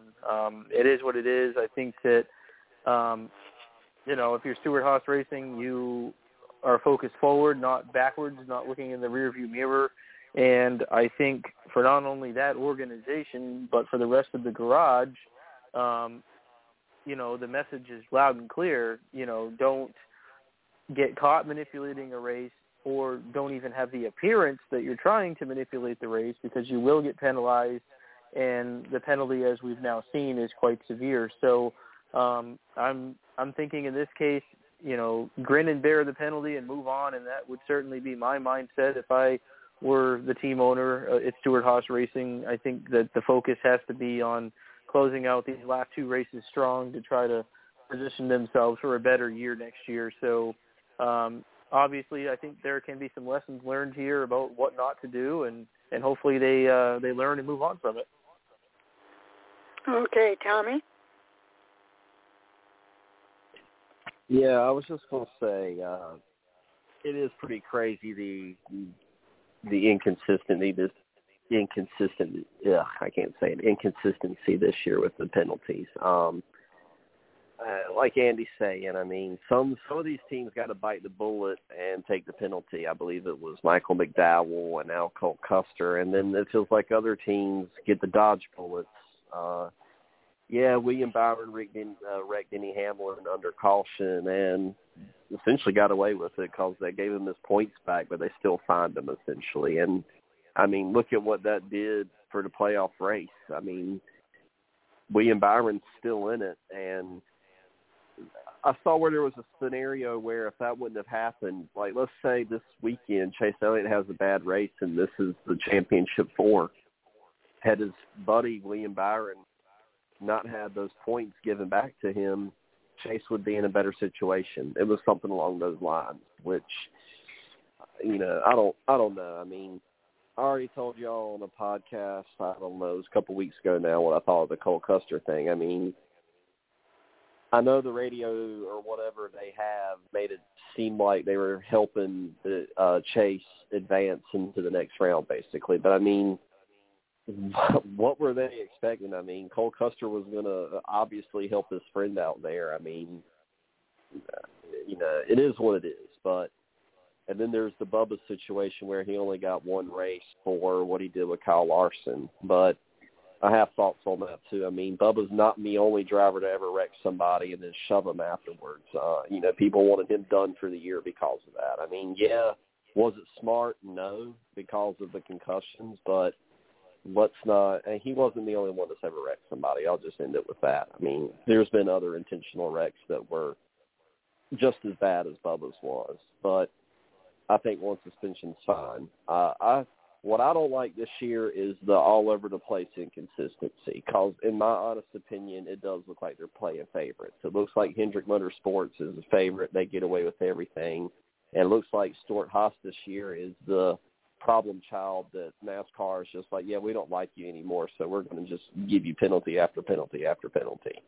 Kevin Harvick and Rodney Childers, take a look at them. Now look at Cole Custer. I mean, I'm not saying that it's true that that's what NASCAR is doing, but I'm just saying anybody from the outside looking in can clearly tell that is kind of what it looks like.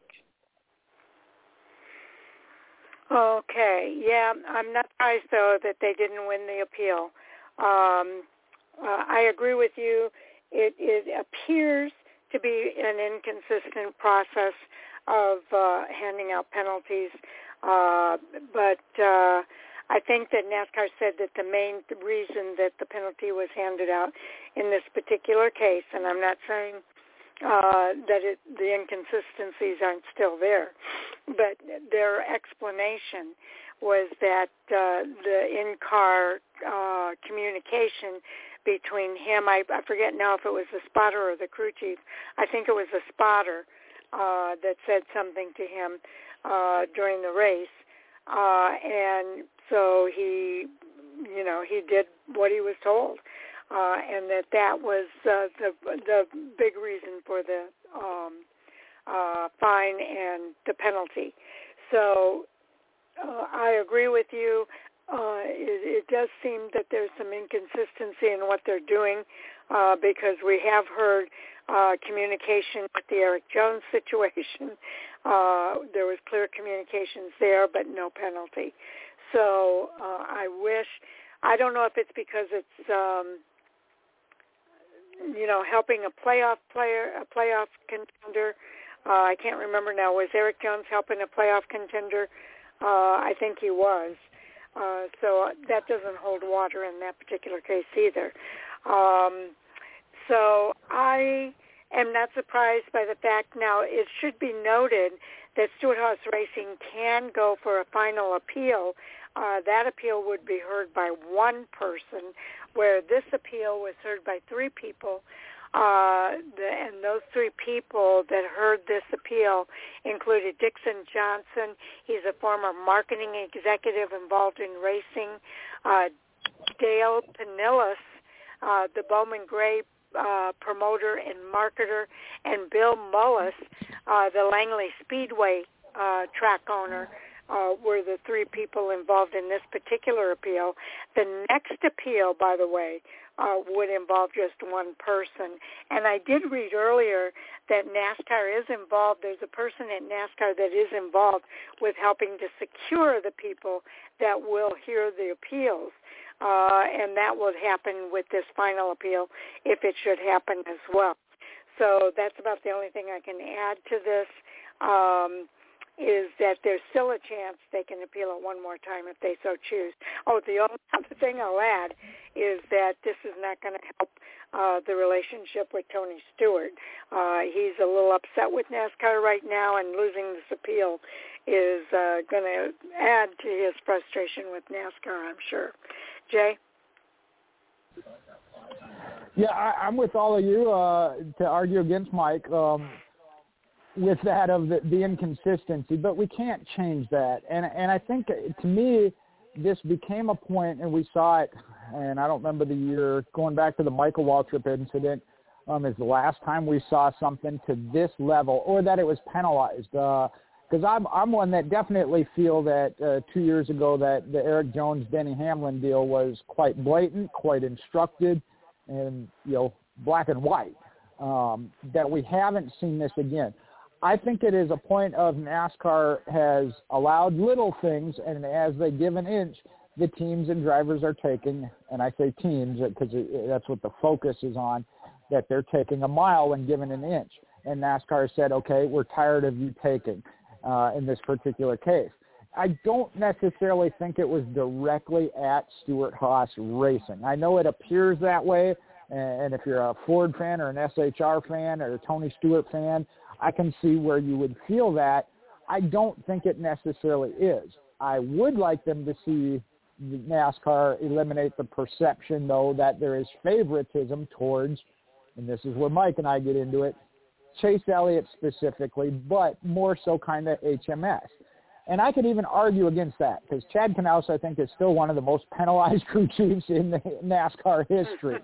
So it's not that there isn't stuff there, but as of recent, it has seemed to favor them more so than, in this case, Stewart-Haas Racing. But I really don't think they're targeting SHR for any reason. I think they were saying, hey, you've pushed this line far enough, we're putting a stop to it.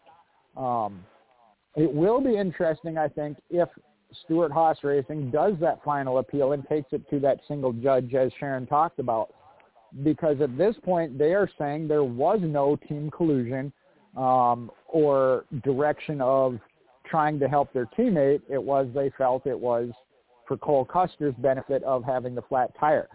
If that truly is the case and they're going to stand on it, I almost think they have to take it to that next level, even if they feel they're going to lose, to stand on what they've said. And I say this with the fact of we've seen it in the past, especially with crew chief suspensions. They'll say, okay, we just don't want to take the penalty right now. We'll appeal it and then withdraw it later. Pretty much, yeah, we know we're guilty and we're going to have to take the penalty, but we want to do it on our terms.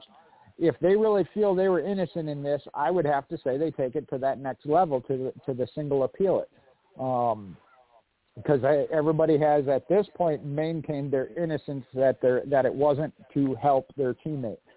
So we'll see how that goes. Either way, I wasn't surprised it did not get overturned. I think it's good that it didn't, based on, in years past, we've seen it, you normally don't win an appeal. We've saw several this year that did, some of which maybe we didn't all feel should have been overturned or eliminated or changed. The fact that it did stand, I think, gives that sense of, okay, that justice is being served and not being swept away. Andy? What's interesting about this, too, this penalty being overturned, or the appeal not being overturned, I'm sorry, with this appeal, this penalty being upheld, as it comes at a pivotal time, too. We're going into Martinsville this weekend, which is the end of the round of 8. The 4 championship drivers will be determined this weekend. I think that there is the potential for shenanigans, and I think that the message that's sent by this penalty being upheld is, if we catch you, you will get penalized, and it will be severe. And I think that, this is a very important message to be sent to the garage. So I applaud the decision to uphold the penalty because, none of us, unless you're, in the inner workings of NASCAR, the team, or, whoever collected the evidence, none of us really know what the evidence is to suggest whether they did or didn't do something. That being said, obviously the appeals committee or panel, whatever they're called, looked at whatever data was presented to them and felt that what the 41 team was egregious, and obviously they upheld the penalty. But I think what's significant about that is, if they catch you, they're going to penalize you, and the message should be sent that the penalty will probably be upheld. So I think it comes at a very crucial time when you look at what's on the line this weekend. I'm not saying we won't see some stuff happen, because we probably will, but I think it's important to uphold the penalty, because I really don't want this to be the storyline coming out of yet another round of the playoffs. It was controversial to end the round of 12 going into this round, and we definitely don't want that to be the storyline going into Phoenix in just 2 weeks. So I actually like the decision here to uphold this penalty, and I think that hopefully that means that the storyline is on who makes the championship 4 and those 4 drivers and teams going into Phoenix in a couple weeks. So ultimately, I think it was a good decision. Okay, Tommy? Yeah, I kind of agree with what you had to say there about Tony Stewart. He is not going to be happy. He's already unhappy. But, I mean, it's been a rough year for him, honestly. Besides Kevin Harvick's 2 wins and Chase Briscoe's win at Phoenix earlier in the year, I mean, in my opinion, they've overall had a pretty tough season. So, and I feel like they had the most penalties this year, and most of those penalties were upheld against them, because we have seen some get reversed. I guess maybe it is just ironic that it's Ford versus Chevy with Hendrick Motorsports and Stewart-Haas, but like Jay said, like Mike said too, and like I've already said, I mean, Chase Elliott is NASCAR's most popular driver. Maybe it's just coincidental that he drives for Hendrick Motorsports, and it seems like they get the whatever you want to call it, the slap on the wrist, whereas the other teams get the actual hefty fines and suspensions and all that good stuff. But my personal opinion on this is, what was Cole Custer going to do? There's no way he wasn't going to help Chase Briscoe advance. I know the radio communication is what got him in trouble, and, I mean, it's NASCAR's decision, so if they feel like he deserves the suspension, then that's definitely what happens. But, I mean, I remember playing a NASCAR video game back on the PlayStation 2, NASCAR 06 Total Team Control, and you could literally be racing as Jeff Gordon and switch to Jimmy Johnson so you could block for your teammate so he could get the points he needed to advance to the next round. So, I mean, that stuff has always happened. That's what I'm just saying. Like, Cole Custer was going to do that, and it happens every year, whether or not, if it's the spotter, crew chief, or teammate radioing in saying, hey, let's help each other out. So that's just my thoughts on that. It's just wildly coincidental that Hendrick Motorsports gets the slap on the wrist and Stewart-Haas gets handed down the harsh punishment. But I'm about like Andy. I like them upholding it because we're about to be at Martinsville, and I have a feeling, I mean, personally, besides Daytona and Talladega, in my opinion, the best 2 next races are Bristol and Martinsville, the short tracks. And this is the race right before the playoffs. Somebody's about to get their feelings hurt. If I had to put money on what I expect this weekend, I have a feeling Denny Hamlin's going to absolutely junk Ross Chastain like Matt Kenseth did to Joey Logano. That's going to be my bet, and that's going to be the drama going into Phoenix, that Chastain's out because Hamlin wrecked him, and then Hamlin's going to be suspended because he wrecked Chastain on purpose. But then again, I don't think Hamlin's going to ruin a chance for himself to get in the championship 4. But Chastain has beef with just about everybody in the playoffs right now. And I would not be the least bit surprised if we see Chastain not have a good week here at Martinsville. I think everybody has been saving not wrecking him just for this one race, just so they can Matt Kenseth him. Oh, there's a lot to unwrap there. I did read an article here recently that Ross Chastain has been really racing very differently, and that there hasn't been a lot of complaints about him racing and getting to the front. I will say he's been getting some pats on the backs as well, as it was related in this article that I read about how he has changed his racing perspective and the way he races his fellow competitors.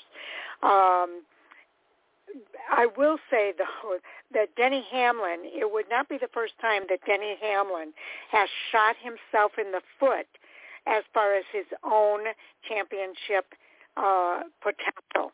And if he does that with Ross Chastain, it would just be another example of Denny Hamlin shooting himself in the foot in order to make a point with a fellow competitor. I think it would be foolish of him to do that. And I don't think it would be a championship caliber kind of thing to do. I do want to see a champion with integrity hoisting that trophy at Phoenix Raceway, and that is the challenge, the slippery slope that NASCAR has before them with some of these penalties. And with that being said, I do think that there's a couple of things that have happened here that have left a bad taste in some people's mouth. Let me just mention, first of all, with the William Byron situation, he clearly did what he did. And as a result of the appeal that they went through, the wording was the penalty could involve and or points as well as monetary fine. NASCAR had to change that rule to say and points and monetary fine and take the word or out of there. The appearance that it gives, though, with the appeal board overturning the penalty is it looks like Hendrick Motorsports more or less bought out the penalty with the additional amount that they paid from $50,000 to $100,000, and so they got that penalty overturned by paying an additional $50,000. I'm glad NASCAR changed the rule for any future situations, and that's a good thing, again, to uphold the integrity of the sport. But the second thing that's unfortunate in all of this is the penalty for Cole Custer is that what they did not change. Let me say it differently. Chase Briscoe had already qualified. He had the tiebreaker and had already qualified to make it into the next round without any actions from any of his team members. And that's what's really unfortunate about this whole thing, is that they had it in the bag without any actions from Cole Custer or commentary from whether it was the spotter or the crew chief or whoever it was. They already had the spot in the Final Four with the tiebreaker. So that's, I think, the most unfortunate thing of that particular penalty is that they already had it without any actions. But I do think that overturning the penalty would have been a mistake in this situation. Again, NASCAR wants to send that clear message, and I think part of it has to do with what happened with the HMS appeal and how it got overturned. NASCAR wants to make that clear message that they don't want any gamesmanship or unusual activity taking place in this race at Martinsville. But I think you're right. I think there's going to be some gamesmanship. What's unfortunate is they're going to be craftier about how they go about it. It goes back to what we've said about Kyle Busch spinning his truck to benefit John Hunter Nemechek in the Truck Series. When they asked him about it, he was very mum. He wouldn't even comment. So that's what we're going to see, I think, moving forward, is that these guys are going to be craftier about how they go about it. They're going to have code words. They're going to be doing different things, and it's going to take some real detective work, if you will, for NASCAR to kind of decipher all of it.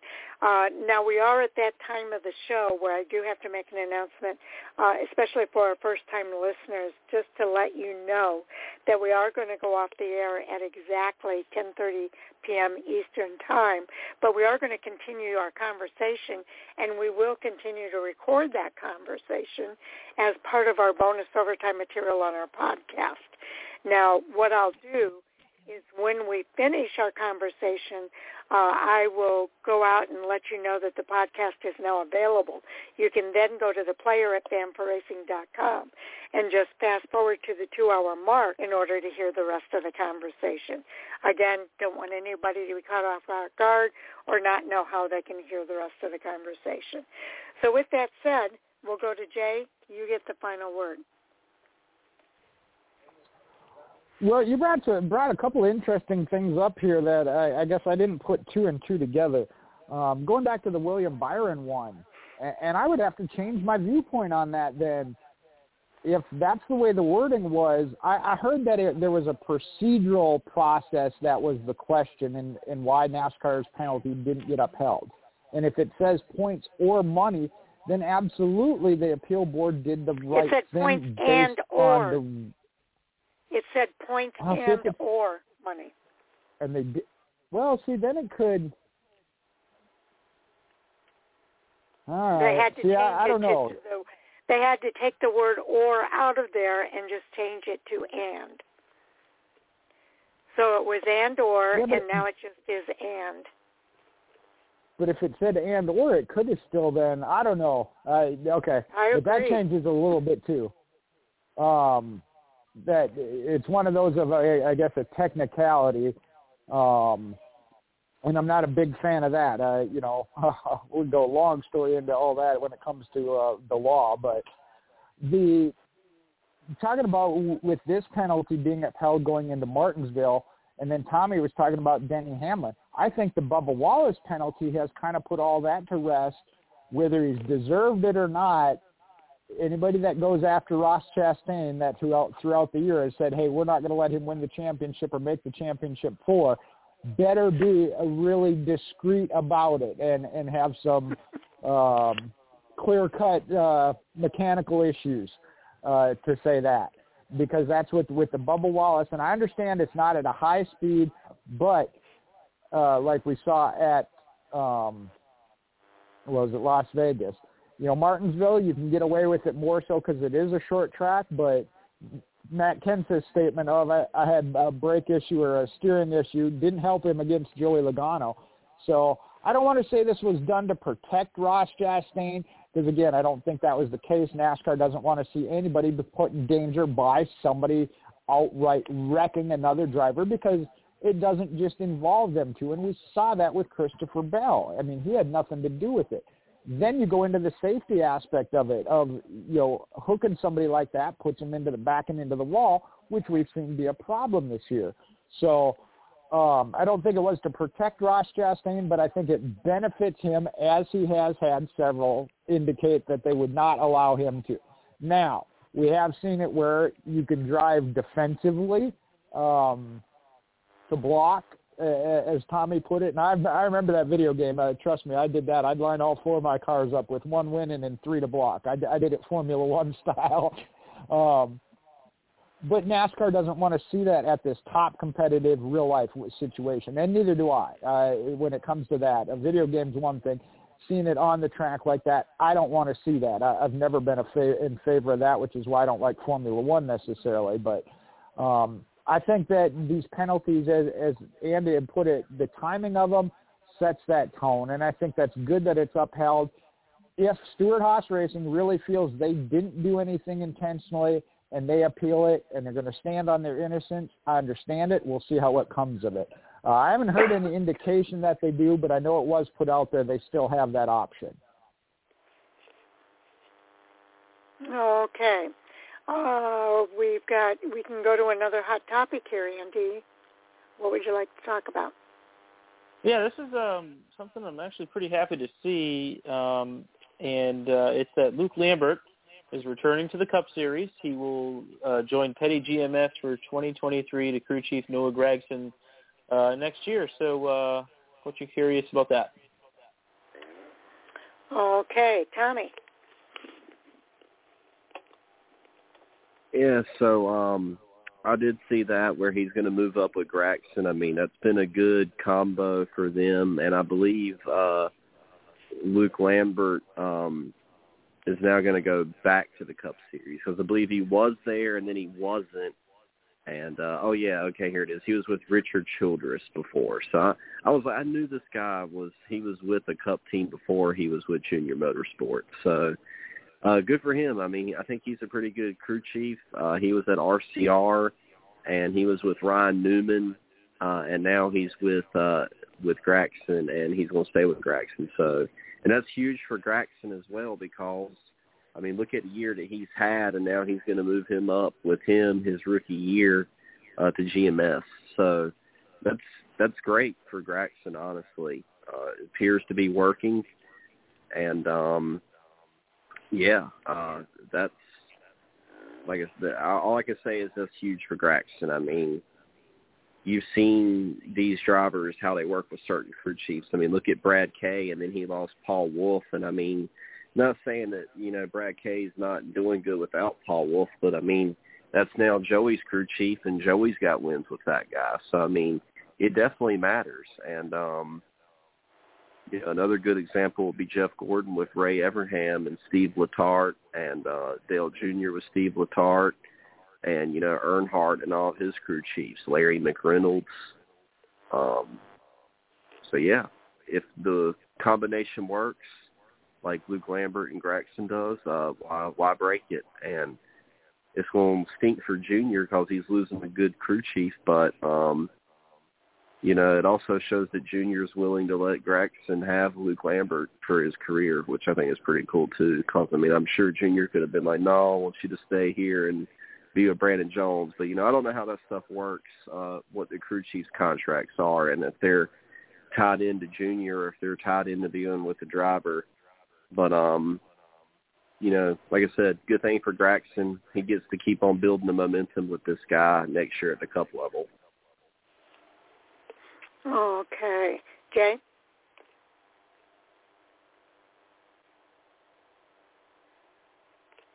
There we go. Got it unmuted. This one, I saw some interesting stuff, and I thought Tommy was going to hit on it. Some people want to say that how Junior Motorsports is being rated or whatever. Junior has said, Dale Earnhardt Jr. has said it himself, especially with drivers, and I'd assume the same is for crew chief.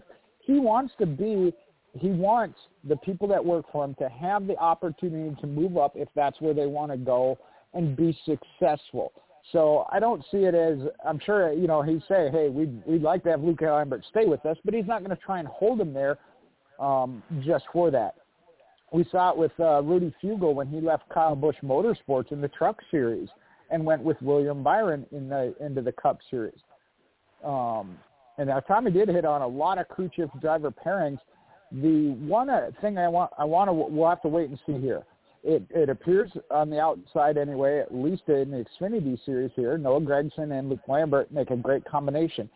In the Xfinity Series, question is do they at the Cup level?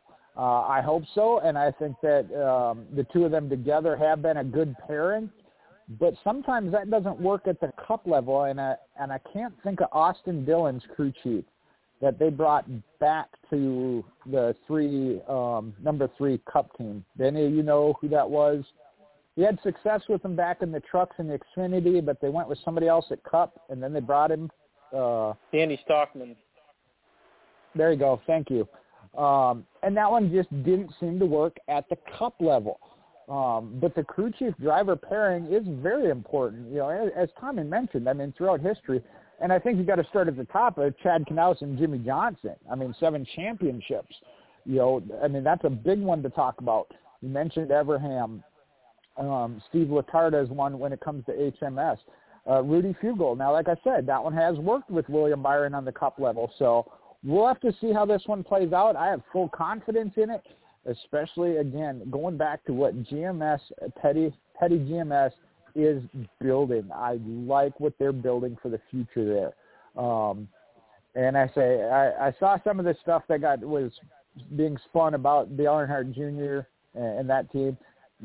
Listen to what Dale Jr. says. That's what he wants. He's excited when teams call to talk about one, it shows the success they're having. 2, he's happy for the people that he's providing that opportunity for, a stepping stone or a doorway. Now, if he ever goes to Cup, you know, then he might be a little bit more protective about his employees. Yeah, it is definitely a good pairing. I'm happy for Luke Lambert. I've always liked Luke Lambert, and Andy will know this as much as I do. His first Cup driver was with Jeff Burton when Jeff Burton was still driving the number 31 car at RCR. So we've seen him from his first job to what he's done throughout his career. And now this pairing with Noah Gragson really seems to be working well. And I think Jay is right. I think Dale Jr. wants to do what's going to be best for the growth of not only the driver, but for the growth of the crew chief as well. And this is a good opportunity for Luke Lambert to get back to the Cup Series. And hopefully they will have the same kind of success in the Cup Series that they've had in the Xfinity Series, because they did quite well this year, and it would be great to see that momentum move forward. It's not going to be an easy transition. We've talked about this before. Moving from the Xfinity Series to the Cup Series is a difficult transition. It's going to be that way for Luke Lambert as well as it's going to be that way for Noah Gragson. But the fact that they have that relationship with one another and that trust with one another, I think will take them a long way. Luke's going to have to deal with the next-gen car that he's not had to necessarily deal with in the Xfinity Series. And drivers that have raced both the Xfinity and the Cup Series have said the Cup Series helps them more with Xfinity than Xfinity is helping them with the Cup Series because of the next-gen car.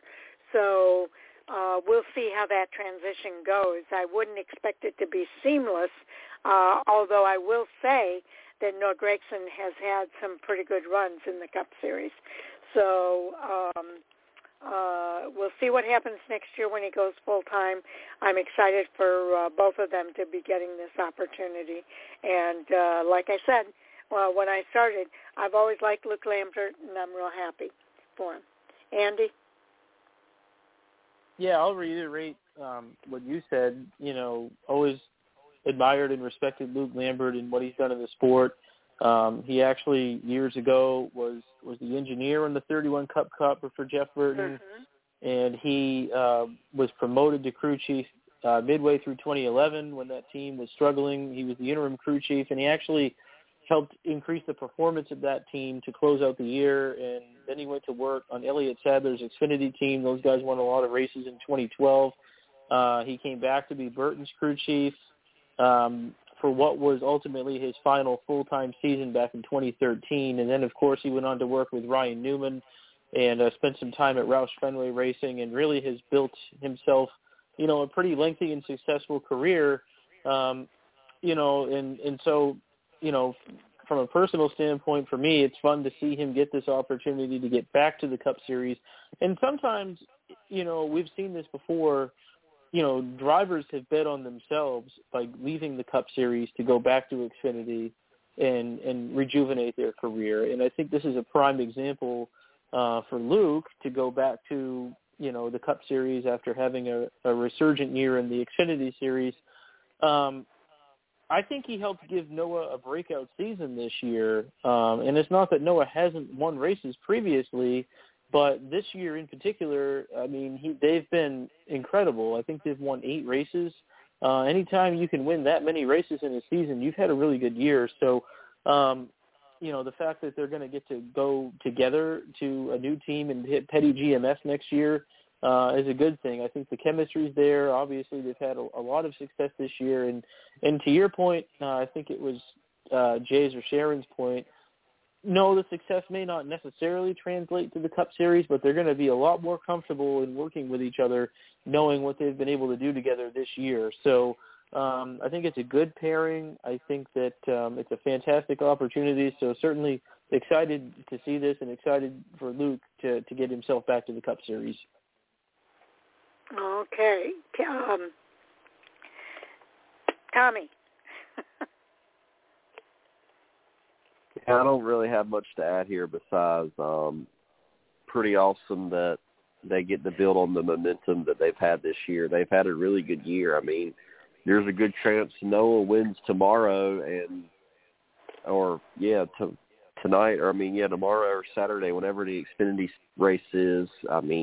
Didn't he already win at Martinsville earlier this year, or was that Josh Berry? I don't remember. But either way, he's had 8 wins this year. He could end up with 10. He could win the next 2. What happened to Ty Gibbs? What happened to his competition? Luke Lambert has had a really good year with Noah Gragson, and it's honestly, after Andy said it, they're moving up with basically a new team next year to GMS. That's pretty scary. Eric Jones already had 1 win this year. I would say look out for GMS next year. They might be the team that has a breakout year with Jones and Gragson. And Gragson with Lambert might win Rookie of the Year. I have a feeling he's going to be competing with Ty Gibbs in the 18 car, but to be determined on that. I'm pretty sure.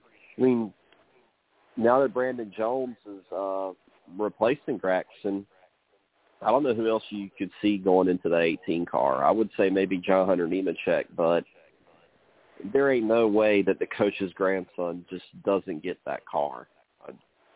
That's just got to be it. That's my opinion. And anyway, great to see Gragson and Lambert getting to stick together and go to GMS together. I would be on the watch out for those two next year. Okay, Jay. The more I was thinking about this, this might be the building of a partnership, if you will. Junior Motorsports has talked about not being able to foot the bill to get a charter or move into the Cup Series. Maybe Petty GMS becomes Petty GMS Junior. With what they're building there, that could happen down the road as taking on a third partner with that organization, which I think would be great and an opportunity for Junior Motorsports to move up as a whole in conjunction with that team or expand that team. So we know we can't with Hendrick. They're already at their 4. That was always a discussion. So I look forward to the future, and I really do. This was the driving topic on the Sirius XM with Dave Moody a day or two back of, is GMS Petty going to be, or Petty GMS, going to be next year's Trackhouse team?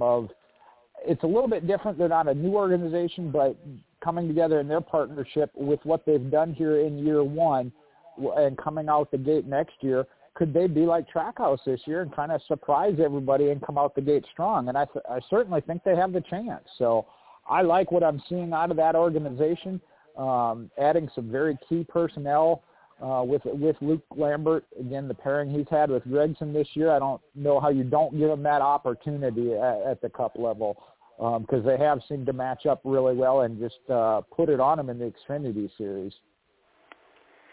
Yeah, I think that's an interesting thought, Jay, of, I know that Junior Motorsports has talked about wanting to go Cup Series racing, and that might be the path that they take. I think that's an interesting path, and I like the idea that they could be the next Trackhouse Racing. I love what Trackhouse Racing has done this season. I love the whole attitude of that organization and what Justin Marks brings to the table there. I think it's fantastic, and there's the possibility that they could do that with the Petty GMS. And what a transition, if you will, or not transition, but partnership that it would be with Richard Petty and the Earnhardt family coming together within that one organization. I like the idea. Whether or not that's what's going on here or not is yet to be determined, but I like the way you're thinking there. Again, it's just speculation at this point, but I think it's a reasonable speculation there. But again, getting back to Luke Lambert and Noah Gragson, I think it's, a good pairing, and looking forward to seeing what they do next season. Andy, you get the final word here. Well, I'd like to, touch on the fact that I think that this helps to elevate Petty GMS racing. Eric Jones and his crew chief, Dave Ellens, also an alumni from JR Motorsports, who was the former crew chief of the 9 Xfinity car, have had, a decent amount of success this year. I know they didn't make the playoffs, but they did win the Southern 500, and they've been a pretty consistent top 10 team, especially in the second half of the season, and I think that team's only going to get better, and I do think that bringing in Lambert and Gragson in the 42 only really helps to elevate that whole team. No disrespect to Ty Dillon and that team, which is the current 42 team, but they have struggled immensely this year. For whatever reason, that whole situation just plain didn't work. So I think that you bring in a much more competitive combination possibly in Lambert and Gragson, and I'm not saying they'll come in and light the world on fire. There will be growing pains, Given the fact it's a new crew chief and a new driver to that organization and to the next-gen car. But I just think that it's a potent combination, and I think that it will complement the existing 43 team. And I think that anytime you can come in and have two competitive teams, it only helps to elevate the performance of that organization. So in my mind, it's a significant step up from what the 42 has been this year. And that only helps the 43. If the 42 runs well, the 43 runs even better. So ultimately, it's a good scenario for that team, and I think that you'll see potentially a pretty marked improvement from this year to next year. Okay. Let me look at the time here. 9:50. Okay. I'm not sure if we can get one more topic in, but we'll give it a shot. Tommy, do you have a topic you want to make sure we talk about?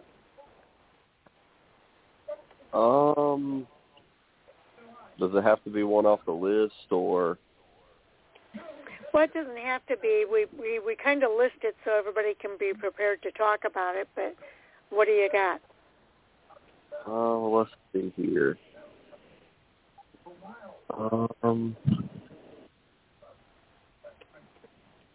No, I'm looking through right now.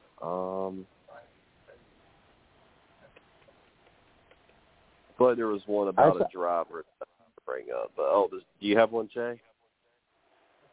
I was just going to say we could talk about who we think the championship four are going to be, as Martinsville will determine that. Okay. Well, let's go with that then. Jay, you want to go first? Well, we obviously know Joey Logano's locked in. I still think, especially coming out of Martinsville, Chase Elliott is going to be one of them, whether it be by points or not. I think Ross Chastain really does have a shot. I know when we were doing the preview show, it didn't mention it, but in this round, he has finished second in both of the two races. Martinsville, not necessarily his best statistical track, but he's been in the best position this year that he's ever been in before with Trackhouse. So I think Ross Chastain might be that third one. The fourth one is where I get little concerned or little questioning. Denny Hamlin runs good at Martinsville, but we kind of talked about it. He has some history of shooting himself in the foot, as Sharon put it. So we'll have to see. I think the fourth one is kind of a question mark to me. William Byron, the winner at the race in the spring. Now, we know that there's going to be a huge difference between the spring race and this fall race. Temperature-wise, weather-wise, what they've learned with the car. So William Byron, Denny Hamlin are in that points battle we mentioned. They're 5 points apart. But then you also have Christopher Bell. Got to prove something. Go out and win on a short track. We know he's good at short tracks. He comes from short track dirt racing. I think that fourth and final spot could be really interesting. But I'd have to give Joey Logano, Chase Elliott, Ross Chastain, and then I'd say flip a coin, but there's more than two drivers. So roll a 3-4-sided dice for the fourth one. Okay, Andy? Yeah, so I'm going to echo some of what Jay's already said. Joey Logano, obviously, is already locked in. Looking at Chastain, I mean, that to me is 50-50. I think that they've certainly been good enough all year to make the Final Four, but that's a scenario where even though he's second in points right now, I could see that potentially changing. So if Chastain doesn't get in, you're looking at probably Hamlin. Chase Elliott, I think, is a given based on his success on short tracks in Martinsville. And then obviously I think you got to go with William Byron and or Denny Hamlin. So I think, realistically you got to look at, I guess if I have to sit here and say who do I think the four will be, Logano and Elliott for sure. I think we'll throw Chastain in there, and then I think Denny Hamlin. But it will get interesting. And of course, deep down, I want it to be Chase Briscoe, but I mean they're in a must-win scenario, and certainly that is doable. But that's a tall order for sure. So if I'm going to be realistic about it, I guess Logano, Chastain, Elliott, and probably Hamlin. If I got to go ahead and pick four. Yeah, it is tricky because I do agree that Joey Logano, there's a possibility. I see Chase Elliott as more the 50-50. He's had an up and down playoffs. And the first race of the playoff is the worst race for him traditionally in this particular playoff. But I'm going to say he's only 11 points to the good. Hopefully he'll be able to improve on that at Martinsville. It's a good track for him, and we'll see what he does there. Ross Chastain, I think, has built up some capital for himself with changing his racing style. It doesn't mean that Denny Hamlin might not try to get some revenge with him, but I think it's going to shoot himself in the foot if he does. So as far as the fourth driver, I don't care if it's William Byron, Ryan Blaney, Christopher Bell, or Chase Briscoe. I just don't want it to be Denny Hamlin because I just have had enough of his mouth this season, and I don't think he's championship caliber. I keep hoping that he's going to mature, and how old is he now? I have not seen Denny Hamlin actually mature. So I really don't think that he deserves to be a champion this year in the way he's presented himself as the public face of the drivers. I don't see him as a leader. I know he sees himself as a leader, but I don't see it. And maybe he is. Maybe I'm wrong about all of that. But I'm just not impressed with Denny Hamlin. So I don't care who it is. I'd love to see Christopher Bell do what he did to get into the round of 8 and maybe get a win at Martinsville and make his way in. It might be at the expense of William Byron or some of the others, but like I say, it doesn't matter to me who it is as long as it's not Denny Hamlin. And I'm just being honest. Tommy? You feel about Denny the way I feel about Joey, but unfortunately for me, Joey's already punched a ticket to the championship for. So in addition to Joey, if I had to base the other 3 drivers just based off of Martinsville only, it would be Chase Elliott, Denny Hamlin, and William Byron. But if I wanted to be, let's just go with the 2 locks, I think. I think your 2 locks are going to be Joey and Chase. And the 2 that I definitely don't think that are going to make it are going to be Christopher Bell and Chase Briscoe. I feel like we've all forgotten about Ryan Blaney. He's still in the round of 8, final 8 drivers, but he doesn't have a win this year. And he has not had a good year, in my opinion. I'm actually surprised that he's still in the playoffs because he's the only driver that made it that didn't have a win, and he made it all the way to the round of 8. But that's the consistency part. He's had some consistency, just hasn't been able to win. But I don't see him winning this weekend. So I say it's going to be between the top 5, Logano, Chastain, Elliott, Byron, and Hamlin. So like I said earlier, I really think it's going to come down to Hamlin and Chastain. Cause Byron won in the spring, but also I could see Byron not making it. That's why I'm calling Logano and Elliott my locks, because I can see Chastain, Byron, and Hamlin, and then a wild card fighting it out for those final 2 to 3 spots. So I don't know. We'll have to see. But Martinsville, the fall race in Martinsville always have some drama, whether it be Joey and Denny, Joey and Martin Truex, Denny and Chase. Kevin Harvick was in it. I mean, who even knows what's going to happen, but I can't wait. Okay, Jay, your follow-up?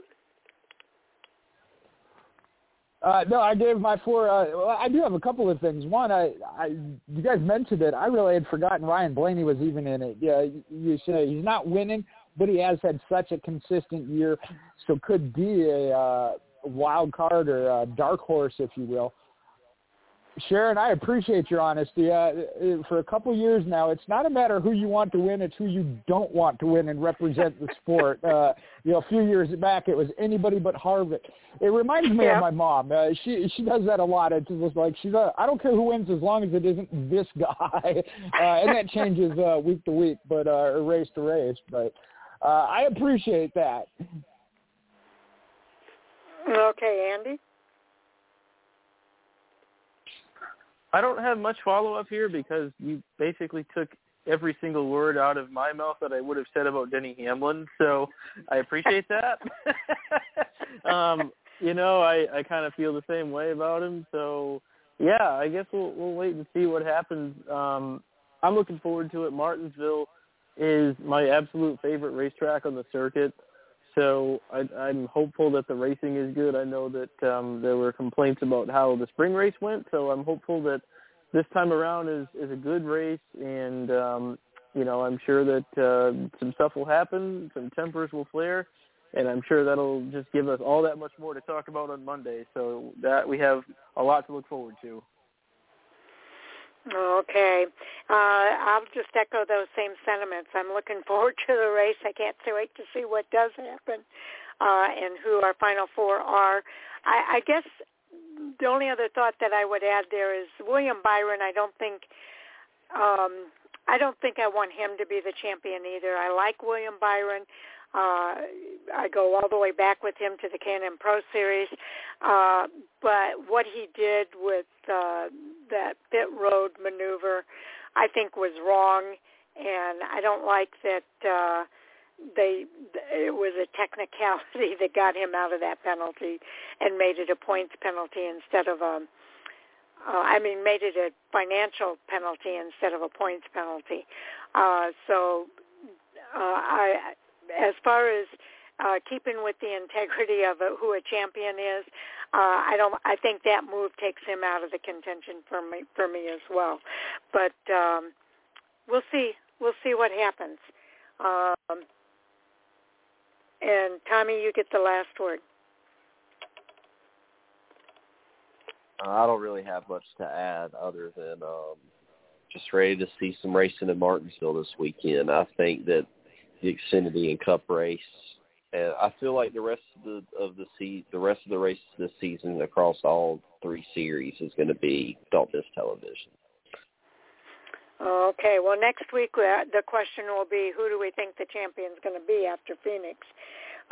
So we'll pick up on that conversation next Thursday night.